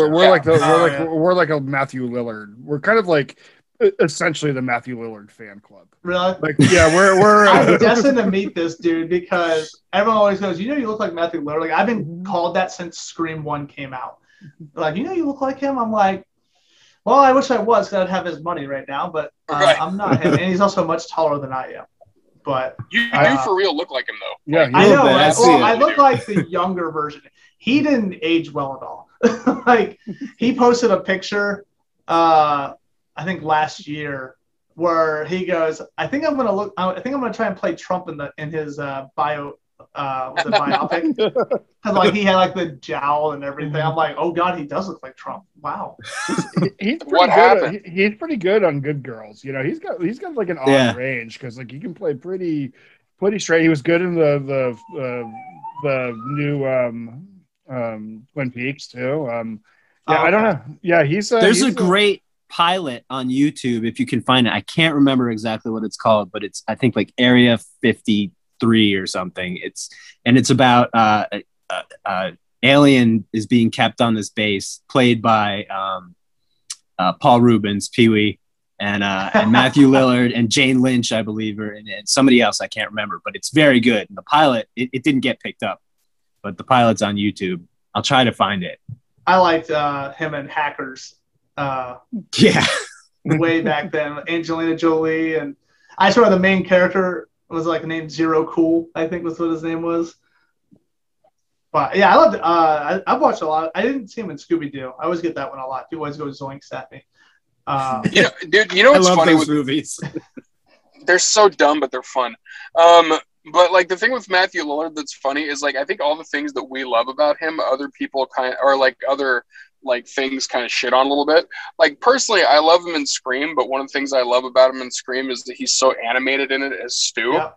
And then like I watched the Honest trailer for the Scream movie, and you know how through the Honest trailers, like they'll make fun of certain aspects of the movie or whatever. And it says like, now we're gonna watch a part where Matthew Lillard does the most uncomfortable mouth things for like for 20 straight minutes, and it shows him doing like the all the stuff that he does in the movie with his face, doing like rubber face type of shit. Yeah. which I think is great. I think it's hilarious. I think that was actually one of the funnier parts of the movie is every time he would make light of, you know, somebody's going to come in and like kill you. He's be like, I'm going to be right back. You know, shit like that. I love like, SLC Punk. Like he was amazing in that one too. Yep. Yeah. It was Area 57. It's on YouTube. Area 57. Yeah, check it out. It's very funny. I wish they had picked it the up. other 6 got rated so much that they're like, okay, it's 57. We got this. Dude, it's funny that this one. It's funny that you brought up 13 Ghosts because I think how many times is this that we either us or a guest has brought up that they love 13 Ghosts? Really? Like this is it's been a bunch. Like I'm a we big all fan. love that movie. Yeah. We all love that movie. A lot of people shit on it for like, well, it's a dumb storyline. I'm like, dude, you know what? Like you were saying in the very beginning, like sometimes you don't need to have a fucking well thought out story. It can just be entertaining. Like Pacific Rim. There ain't no fucking substance in that, but you get kaiju and giant fucking robots fighting. Yeah, like, dude, I don't give a fuck. Like I was so into those movies. I was entertained for the whole time. I'm like, this is amazing. Like everyone's like my friends used to make fun of me growing up because they watched like all the, you know, super psychological movies that, you know, really made you think. I'm like, dude, that's cool and all, but sometimes I just want to sit there and just be fucking dumb, you know, and just watch dumb shit. And I was like, there's nothing wrong with that. And people always like try and shit on you for like liking dumbass movies, but yeah, that's. I mean, dude, we're in horror, so half of the movies that we love are dumbass movies. You know, like, I will go to my grave as Blair Witch 2 as one of Book of Shadows as one of my favorite movies. So everybody can just piss off. You know what I mean? Like I think that movie's great. I think it's got like amazing scenery. It's good. It has great shots of stuff. And the guy who made it, I really want to get him on the show at some point. He did all the stuff for that Paradise Lost on the West Memphis 3. He used that. Oh yeah, nice. It's the same director. He's like he's really big on the Innocence Project stuff. That was a good documentary too. Yeah. He also made the Metallica documentary, but he's some kind of monster. But listen, here I gotta say this. Like I'm an unapologetic Metallica fan, even though I know that they're trash, and that's fine.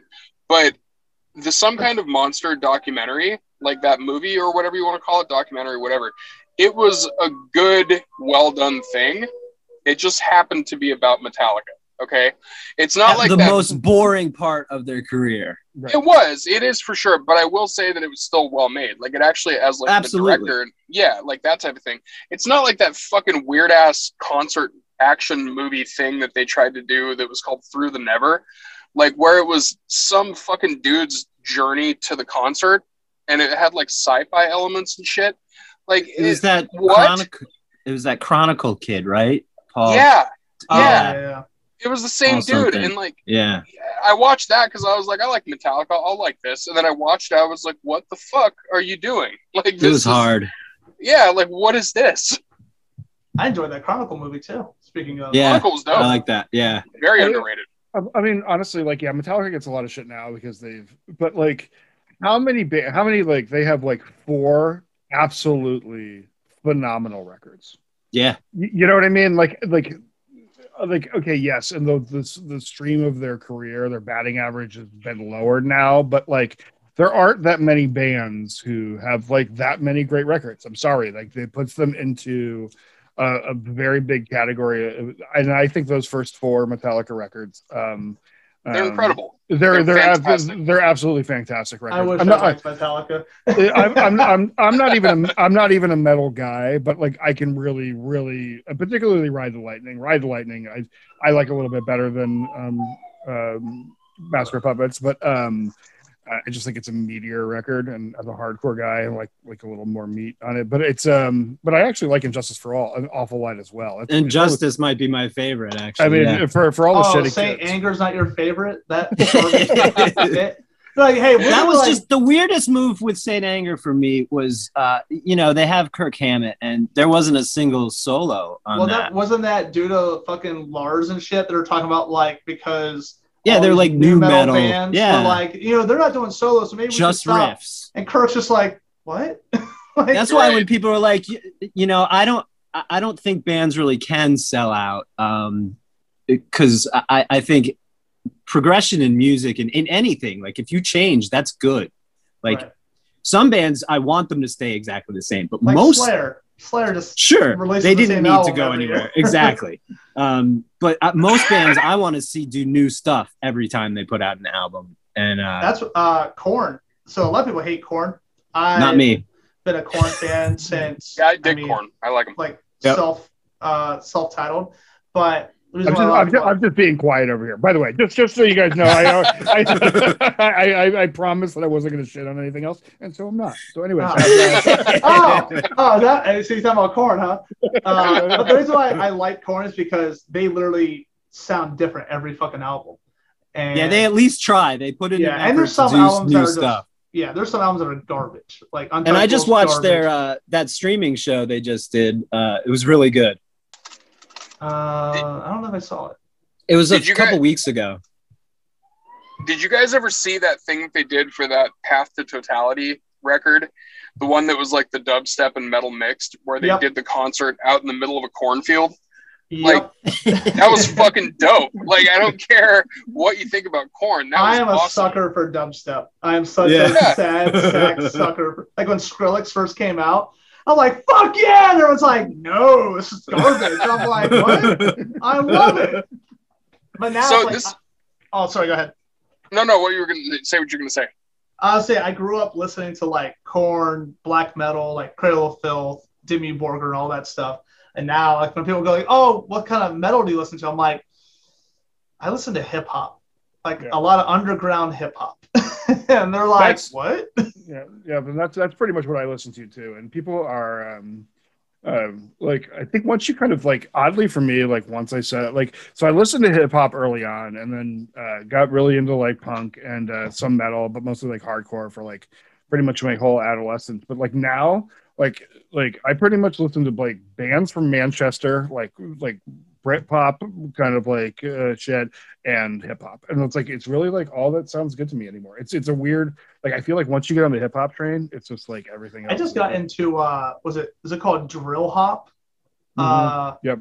Like I found some like 70-year-old hip hop group in England that are phenomenal rappers, and they're like 70 years old, like two old white dudes, and got me introduced to this whole like genre of hip hop that's over in like Europe. I'm like, God damn, because they obviously have that awesome accent and they're rapping. I'm like, damn, I'm all about this. So I've been like listening to a lot of like European rap right now. One of the more interesting hip hop things that I've listened to that I kind of turned people onto was Scroobius Pip. Yeah, Scroobius Pip, yeah. So he's like spoken word hip hop, and he's Okay. very, very interesting. He's got a very hard accent, but the themes that he uses in his music are very dark. They're very dark and fucked up and like crazy. But like he has a song called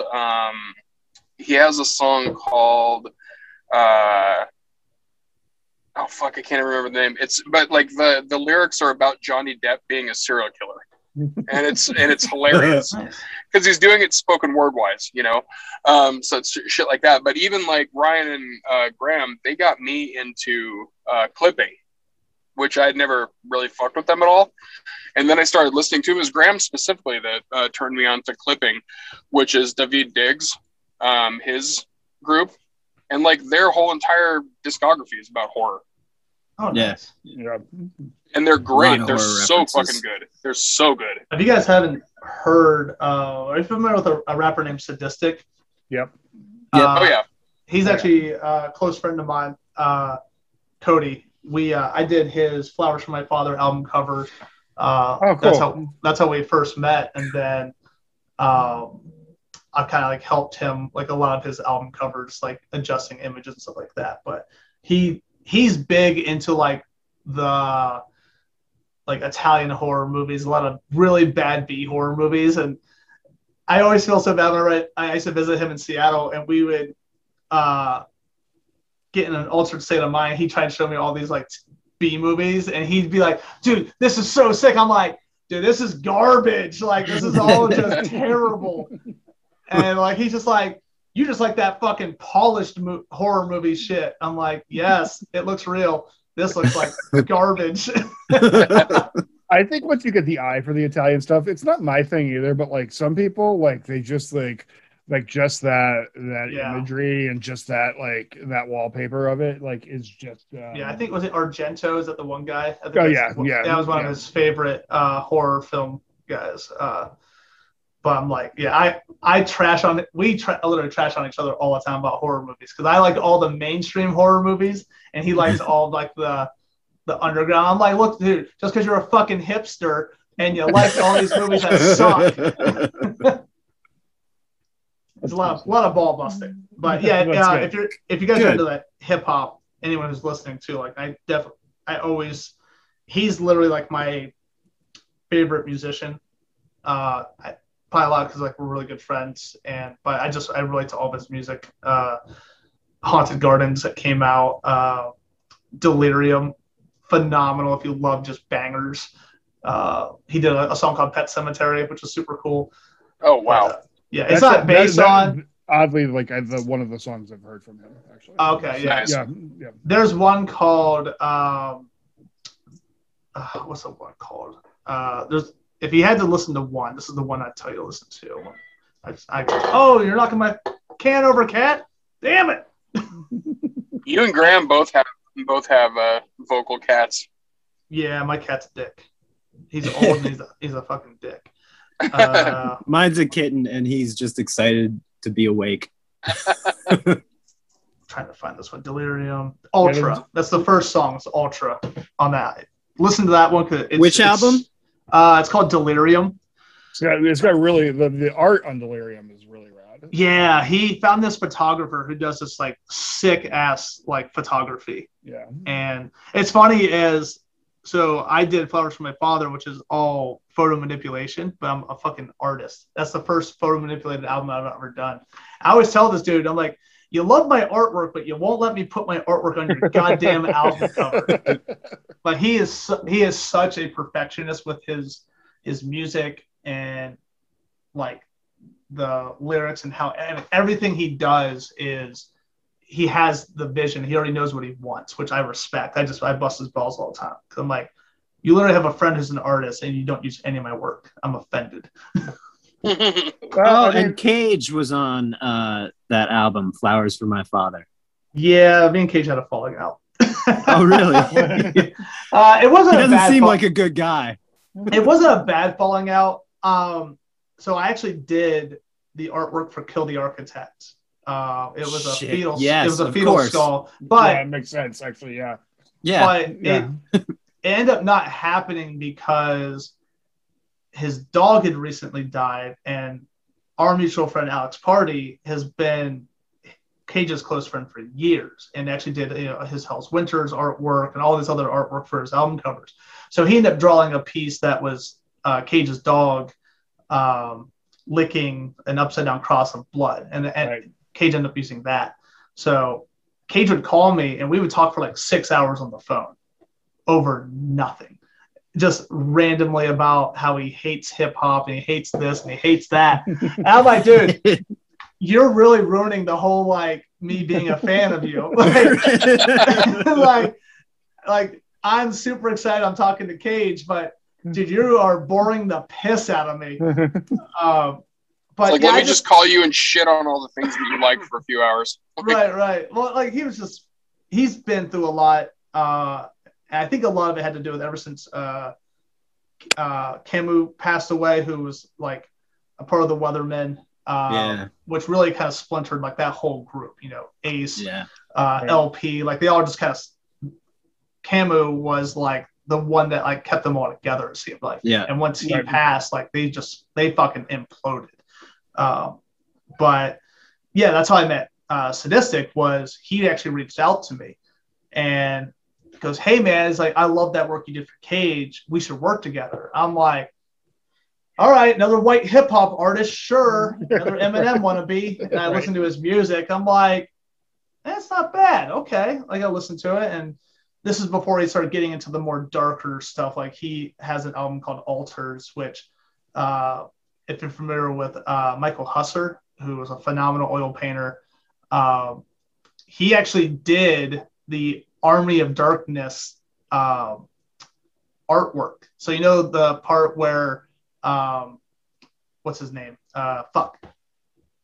Who's the main guy of Army of Darkness? Bruce Campbell. Bruce Campbell. So that Bruce Campbell where he's standing up with the shotgun, and it's like super like he actually oil painted that whole picture. Like Oh wow, that whole thing's a painting, and that's Michael Hustler. But he's a phenomenal artist, and he actually did Cody's album cover for Ultra. It's the first time he'd ever done an album cover for anyone. He'll never do an album cover for anyone else either. But that shit from there on, like he started getting more into like the darker art, the darker music. Really talking about anti-religion, more horror themed stuff, which it's phenomenal. Yeah, I kind of put all of that in with like Necro. You know what I mean? Yeah. Like in my brain, like I categorize that all together. Like it's all Right. kind of in that same like genre of which is something I like. So just so you guys know really quick, I have to bounce off the episode, which is I kind of expected this sort of to happen, but there was like I don't know if there's like a massive wreck on the highway right now, but there's like seriously, it was funny because I was kind of worried that like ambulances and shit were gonna come by, but there's like a whole shitload of them, so I don't know, maybe like a car exploded or something. I have no idea. But anyway, I'm gonna bounce off. But from me, Sean, thank you very much for doing the show. Fucking keep talking to these dudes. And I'm pretty sure that we're probably gonna do a part 2 with you because I feel like we have so much shit that we could talk about. So yeah. But yeah, this has been fun for me. So I'm gonna bounce off. You guys have fun. And, as Ryan says, start some fires, break some glass. So I will talk to you guys soon. All right. Yeah, don't podcast and drive. Yeah. No. All right. All right. See you, Jonas. Later. Later. Jonas. I love the name. I love the name Jonas because you guys ever seen the show Dark? Yes. Yeah. Yeah. And so whenever I think of Jonas, I think of that guy. Yeah, that's cool. another series I feel like didn't get enough love. No. Well, do you want to go to questions? We can jump into the questions. This has been just a lot of fun just talking. Yeah, sorry, I tend to rant. No, that's exactly what we someone like. to be like, hey, we're gonna wrap it up. Like, okay, cool. We did a 30-minute review of Army of the Dead this morning and ended up talking about Danzig and the Misfits for probably 15 minutes. Most of it, yeah. That's kind of yeah. We never really, it's fine. Okay, so this is the 6 questions lightning round. Super easy if you can pass or whatever. All right, here we go. Pass on all. Freddy or Jason? Freddy, for sure. Because do I elaborate if I want to? Sure. Yeah, absolutely. I feel like Jason. I love Jason too. I love that unrelenting force that just keeps coming after you no matter what you do. Like I love that. Like just that power. Mm-hmm. But I've always been a huge fan of mixing comedy and horror together, and I feel like Robert Englund, Freddy Krueger did that. But on the flip side, I love, was it Jackie Earl Ray? Is that who did the remake? Yeah. I loved his version as well because they didn't shy away from the pedophilia thing, which I felt like was so much creepier. The movie wasn't, I felt like the movie could have been so much better, but I loved just the seriousness of it because like that's way more terrifying to me. Is this thing goes, oh yeah, I molested these children, I killed them, and now I'm coming after them in their dreams. That's terrifying, especially being a parent of 2 kids and you can't protect them. Like that's fucking horror right there. I think for me, I agree. I actually prefer my horror with comedy in it, but there's just Jason has the cool factor for me. Yeah, he does. I actually met Kane Hodder at Sitters for Creature Con 2 years ago, and at first he was kind of a dick to me, but I do come off rough on people because I just approach them, I talk to them like I knew them, and after we got I was hanging out with Felicia Rose from Sleepaway. Oh yeah. She ended up becoming a huge fan of mine because we were sitting right across from each other, so she's like just would send me DMs going, hey, I'm following you now. I'm like, are you going to cut my head off too and walk around the penis? She goes, no, but if you want me to. I'm like, no, I'm good. But she introduced me to Kane, and we got to talk for a while about like just getting how he would put the mask on. He goes, yeah, I just embodied the character, and I was like, dude, like I'm literally talking to the person who terrified me as a child. Yeah, that's super cool. That's super cool. And yeah, Felicia Rose is awesome. That's super rad. Okay, what's the difference between thriller and horror? Thriller was a Michael Jackson song, and a thriller to me is one that doesn't necessarily have like a main villain, I guess, like a serial killer or something like that. Or if they do, there's no supernatural feeling to it, at least to me. And the horror obviously has like the horror elements. They typically have like the tropes of, the virgin, stuff like that. You have like the main killer that stops at nothing, and they just seem to be superhuman. I feel like thrillers tend to seat themselves more in reality. You kill someone, they die, they don't come back. Right. Yeah. I don't know if that's right. Is that right? Is that close? No, I mean, no, it's No right absolutely answer? right, because there's no right answer. I think that's pretty close to how Ryan feels. Yeah, I feel like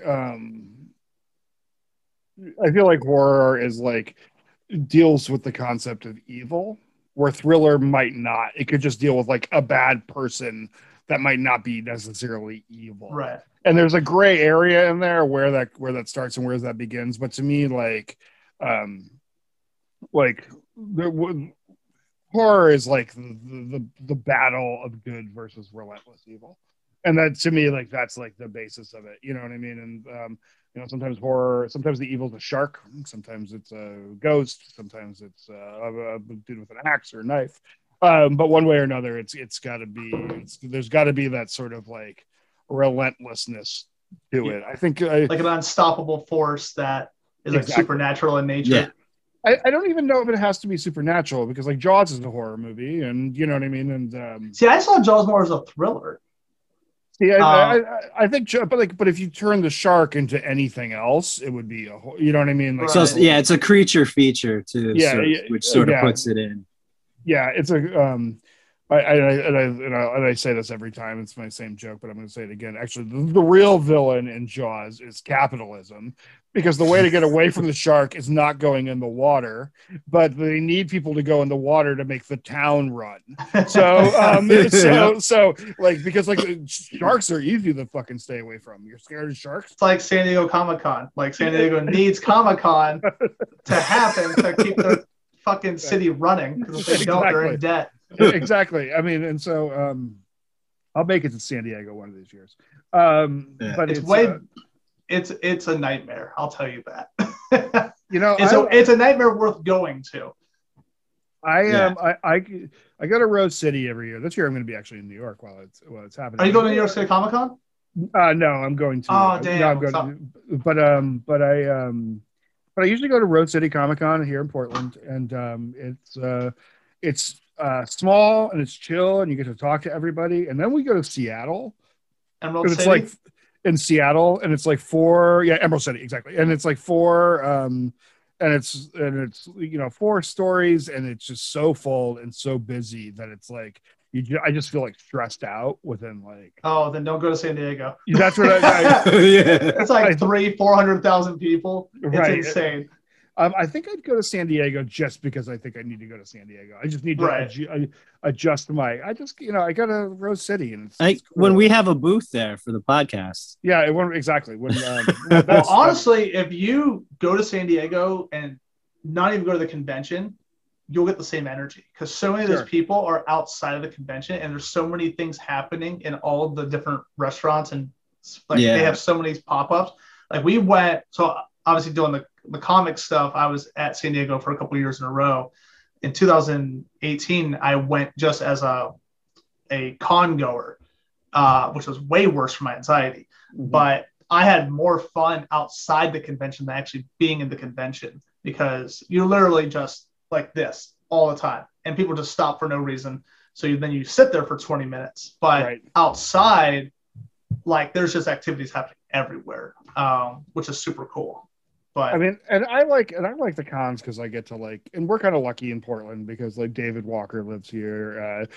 He was on our show recently. Greg Rucka lives here. Michael Bendis lives here. We have a good like little group of like pretty high ranking nice. comic artists here, and so I like the smaller ones because I get to actually like just like stop and like I just like chatting with artists in general. Yeah, you're not rushed through it. Exactly. You actually get to spend time. And meeting like new people and buying stuff. I like supporting, like a lot of like LGBTQ artists and people of color. And, that's a big thing for me is to make sure my money's going to those good spots. And you really get that more like personal exposure there. I'm not sure if it's as good for the artists as it is. Well, I don't know. Like, it depends. Yeah. Like even the smaller cons, like I used to do a lot of Wizard Worlds, which are, not the best for a lot of people, but I got to meet a lot of fans there that can't necessarily afford to go to like New York City Comic-Con, San Diego. Sure. Right. So like I like those times where I actually get to talk to someone for more than like 30 seconds. Sure. In New York, it's like if you're at a popular booth, you literally have just seconds to say, hi, hey, nice to meet you, and go to the next person because you're trying to get to everyone that shows up. Right. So it's sometimes like I think as artists, we like to make money, but at the same time, we do like to connect with our fans and actually get to like, talk. And are you going to be in New York this year? I will be, yes. So all right. I did New York City Comic Con in 2019, I think is when I did it, which was awesome. I'm in the block, and that's where I'll be this year too. They reached out to me because I didn't know they were going to have a Comic-Con this year. And they said, hey, we have the block open again if you want to be a part of it. I absolutely do. So, yeah, I'll be there. I'm in, like, booth, like, 1423. So, in the block. Cool. But, yeah, please stop by. Yeah. Yeah, and that's that goes from Thursday, October 7th to Sunday, October 10th. Yeah, it's really long. Yeah, it's so long. That's a lot of Comic-Con. That's a lot of convention center sitting. And if for some reason you don't run into me there, I'm actually staying at the Yotel, so we could always run into each other afterwards. If we're gonna grab like a bite or something like that. Cool. Yeah, totally. Because they have amazing sushi there. Awesome. All right, next question. Keep this going. What horror movie influenced your taste the most? Ooh. Fuck.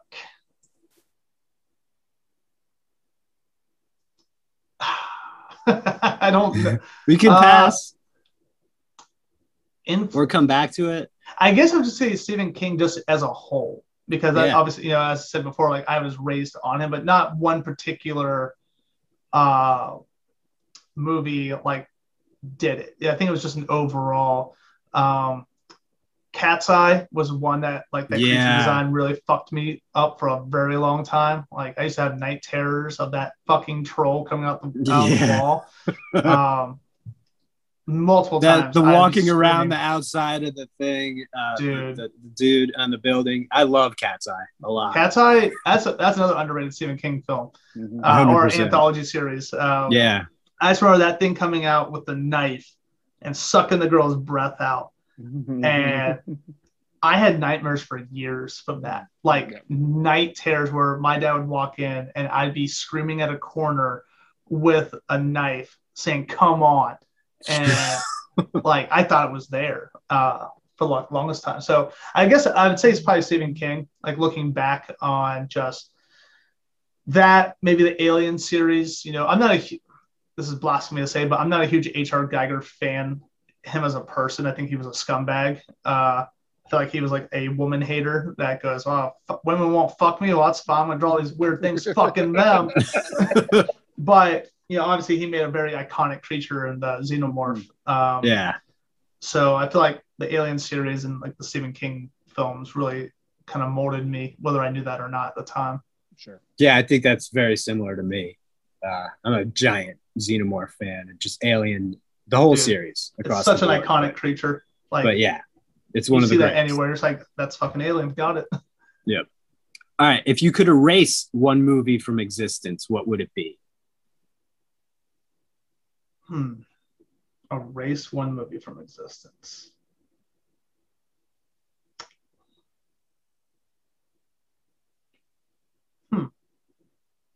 I said Scream just because I wanted chaos when we asked ourselves this, because I think Scream was a pivotal movie in horror, and to not see that turn would be weird.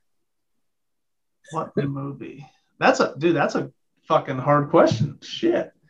I have a bunch of TV series I wish were fucking erased in their final season, but okay, go with that. Okay, so the last season of Game of Thrones, the last season of Dexter, those can both eat shit. Agreed. But I'll still watch this new Dexter series coming up because I'm a fucking sadist and I like to be punished. But movie-wise, there's really not any movie I watch where I wish I had in my life. Oh, you know what? No, fuck it. Godzilla 2000. Fuck that movie. They gave fucking Godzilla an underbite. Like, what the fuck? Right. Fuck that movie. Yeah, that's the one. I'd erase that one. All right, good one. Are ghosts real?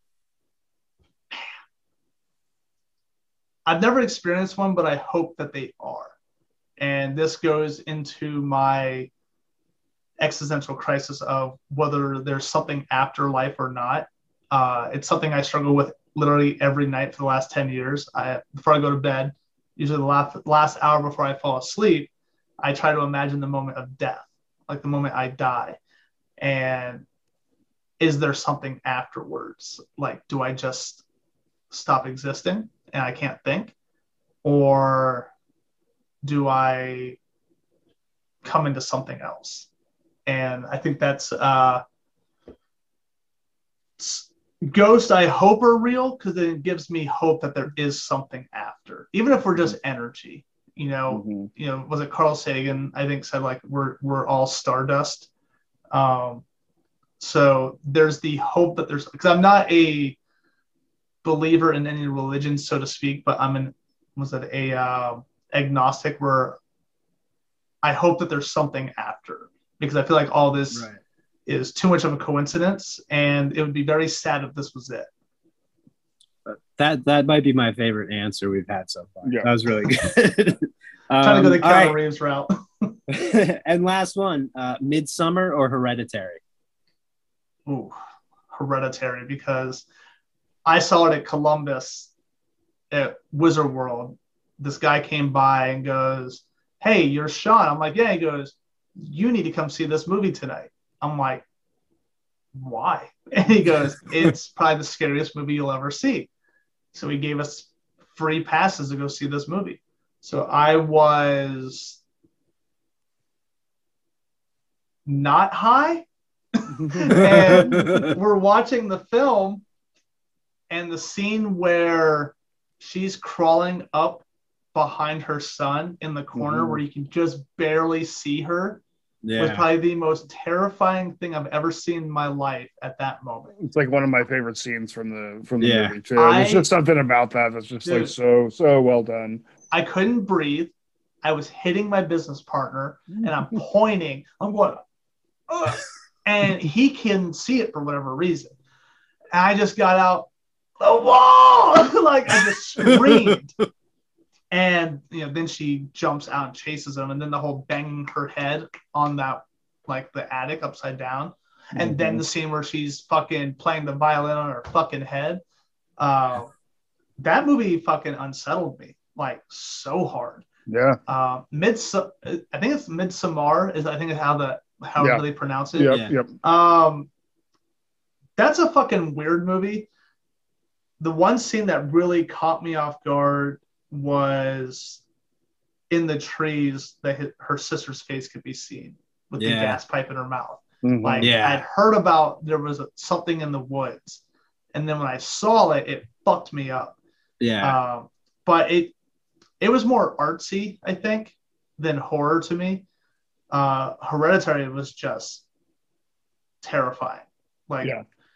Where the girl's head gets hit off, you know, and just that silence I had to rewatch the movie completely because after she gets her head knocked off, I was shook for the whole rest of the movie. Dude. I couldn't get my bearings back. I couldn't concentrate. It was nuts when it Yeah. happened. Because, so I had to rewatch it and yeah. I knew it was coming. And then once I saw it fully all the way through, I was absolutely floored. Yeah. But I'm actually a Midsummer guy. People. Are you really? Yeah, yeah. I like that movie. The whole part where like he's having sex with the girl and they're all moaning and then the other girl's crying and they're all crying. I'm like, the fuck is happening here? Well, and it's a horror movie that's all in like bright daylight. Yeah, it's super cool to me. Kind of remind me of is it The Sacrament? Is that one? It was like the Jim Jones kind of mock. Yeah. Yeah. Yep. Like where it's like all super happy-go-lucky and then end up being super fucking violent. Yeah. I'm a hereditary person myself. I feel like it's I just think it's like one of the most extreme best like horror movies that it was just shows so unsettling. Yeah, exactly. So unsettling. It was just like really rough. So yeah, I agree with you. Well, like the ending part where like all the beheaded people are bowed down to, you know. Exactly. I'm like, dude, what is happening here? Well, that was awesome. That was perfect. You nailed it. I mean, we're pretty strict judges around here. And then the last thing we do is recommendations. Do you want to go first or do you want to go last? I'll go last. Okay. Graham? Yeah, I got a couple. Because we mentioned him earlier and earlier in the podcast we did earlier today. Bert from Raising Hope. Raising Hope was a TV show with Martha Plimpton and Garrett Dillahunt and Cloris Leachman and a couple other younger people. It's about their son has sex with a serial killer, this girl, and ends up with the kid and has to raise the kid because she gets thrown into jail forever. Mm-hmm. And it's fucking hysterical and really just so much heart and everything. I love that show so much, and not enough people watched it. I think it was 3 seasons, which is good, but I could have watched that show forever. That and musically, I'm going with this band, An Autumn for Crippled Children. Their new album, As the Morning Dawns, We Close Our Eyes. It's black gaze, which is black metal and shoegaze, but this has like a almost a post-hardcore songwriting structure to it. It's really fantastic and bleak and really great. So those are mine. Cool. I am going to go. I am watching for the first time in my life, I'm watching Doctor Who. And I have never really watched it before. It's right up my alley as like a Buffy fan and like a Monster of the Week sort of person that I am. It's no Buffy. There's not like growth or anything like that. But it's but like as far as like just like watching a show with like cool science fiction shit every week, it's kind of worth it. I'm starting at the new series. I didn't go to the old stuff. I don't know. Depending on how much I like it, I will check it out.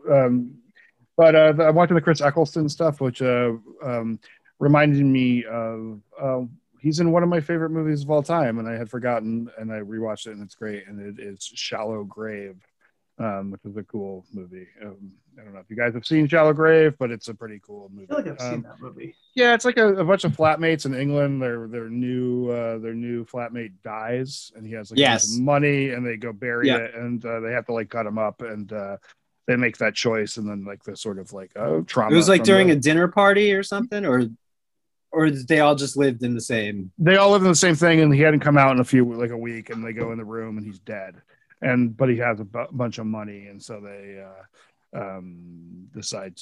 they make the choice to have him vanish. So that would be my suggestion. I just got done and then on TV front, I got done watching the Son of Sam documentary. It's basically God, they say his name a million times. The guy wrote Ultimate Evil, which is a book I read in. I'm sure probably all three of us have looked at the pictures from the Ultimate Evil, which was Berkowitz and Manson and the process, the family that they say instigated all that. Maury Terry. Maury Terry wrote those books and basically chased Sonny Sam, and he which is like a really great book, but also kind of like kicked off the Satanic Panic. This documentary, it's on Netflix, didn't shy away from that as to whether there were other killers or not. There's a lot of debate about that. The documentary definitely leans towards there being other killers, but there are people who say that not. But anyways, that's the. I'm leaning towards multiple now after seeing the documentary. Yeah, the documentary definitely is one side of the story from somebody who really wanted there, sure, who really built it, and Maury Terry definitely ended up being Mr. Like they painted him in a little bit of a better light than he kind of was, because he definitely rode that like trashy journalism thing that really pushed that Satanic Panic. And I don't know, like, at the end of the day, they caught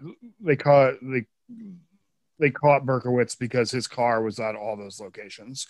So like that, what I mean? So there's some weird things there, and not that like I love cops, but the cops in that thing were kind of just like their work wasn't really showcased, and their opinions on it wasn't really showcased, and I kind of wish that could happen. But anyways, that being said, it's worth watching because there's a lot of interesting talk, and it kind of gives a piece of America that Berkowitz wasn't just like a singular killer thing. He was more of a long-term sort of impact on the American psyche coming out of it, way more so than like Manson or Bundy, in my opinion. Plus it's like a lot of footage of like grimy New York in that era, and I kind of like that. And I love the people on the street in New York in like the 70s, you know what I mean? Like they're it's just this is not safe to go outside here, like the best part about that docu-series was the street tough interviews, all the people talking about him, just the New Yorkers being like, yeah, no, I don't know, he's all right. Yeah. I love the street toughs in that. And then the last thing I'm going to request, I'm on a roll here. I'm going to say, listen to Body Count. You know what? Fucking Body Count's good. Fucking Ice-T. Yeah, but fucking Ice-T, and I got to tell you, on the Carnivore record, their last record, if you listen to it, it's a good record all and throughout their own thing. But the song with Riley Gale, rest in peace, Riley Gale. What a tremendous loss. Point the Finger is such a beast of a fucking song that it deserves some love. So yeah. All right, Sean, take us out. So I got a couple actually referrals. So there was a movie I was trying to remember from a while back, but it's got Luke Evans. It's called No One Lives. I think. Oh yeah, that's kind of like one that people haven't seen, but I love a lot of horror movies that typically no one wins. Like the bad guy wins. Like I'm more into that 'cause I feel like that's more reality. Another movie that's not horror, but I think for people who love like kind of something that makes you think, is a movie called Primer, which is based on time travel, and it's a very low budget movie. I think it was under like $50,000 to do. I think you can watch on Amazon Prime, but it probably does the best with time travel, the best way to explain it. And it's very just low budget, but it nails everything. And I think that's a great series for those who like time travel and stuff like that. And my final movie or any type of watching thing is if you haven't seen the first season of True Detective, you are doing yourself a disservice. It is by far probably one of my favorite seasons of any television show in history. It made me a hardcore Matthew McConaughey fan. That the last or second to last episode and then the final episode are probably like some of the best writing I've seen. Became a huge fan of that series. Second season wasn't as great, but it still holds up. It didn't deserve all the heat it caught. I didn't think No, it was nowhere near as good. I'll tell you what, Colin Farrell's scene where he beats up the bully's dad and says, "If I ever see this happen again, I'm gonna come here, butt fuck your father with your mother's head." I'm like, oh my god, yes, like yeah, let's do that. Because I feel like that's what I would do if someone was bullying my daughters. Is I would beat the shit out of their parents, and then I probably wouldn't say the same thing to them because that's a little weirder to say to another girl bullying my girl. And then musically, I had said it before, but I feel like everyone should check out Sadistic. He is a Seattle-born. I don't like calling him a rapper because I feel like he's more than that. He's an artist. But he moved to LA. He's by far probably one of the best lyricists I've known. Maybe a little bit below Aesop Rock, but like he runs circles over so many of these other rappers. But because it's so intricate, I think that he never gets the credit he deserves because people just want to hear WAP and Body, even though like those are good songs, But I if you're looking for something with a little bit more meat to the hip hop, Sadistic, it's SADISTIK. So those are my recommendations, fuckers. Yep. Pacific Northwest represent, by the way. Cool. Well, Sean, this has been a great episode. Thanks, man. Thanks so much for coming on. Hopefully I didn't ruin my image by talking. I typically have that issue. No. Opening my mouth. This has been great. We talked about some real shit that needs to be talked about, and so thank you.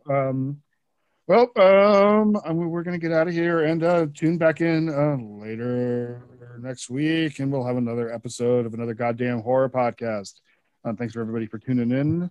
Remember to start some fires and break some glass and take care of yourself because you're pretty dope.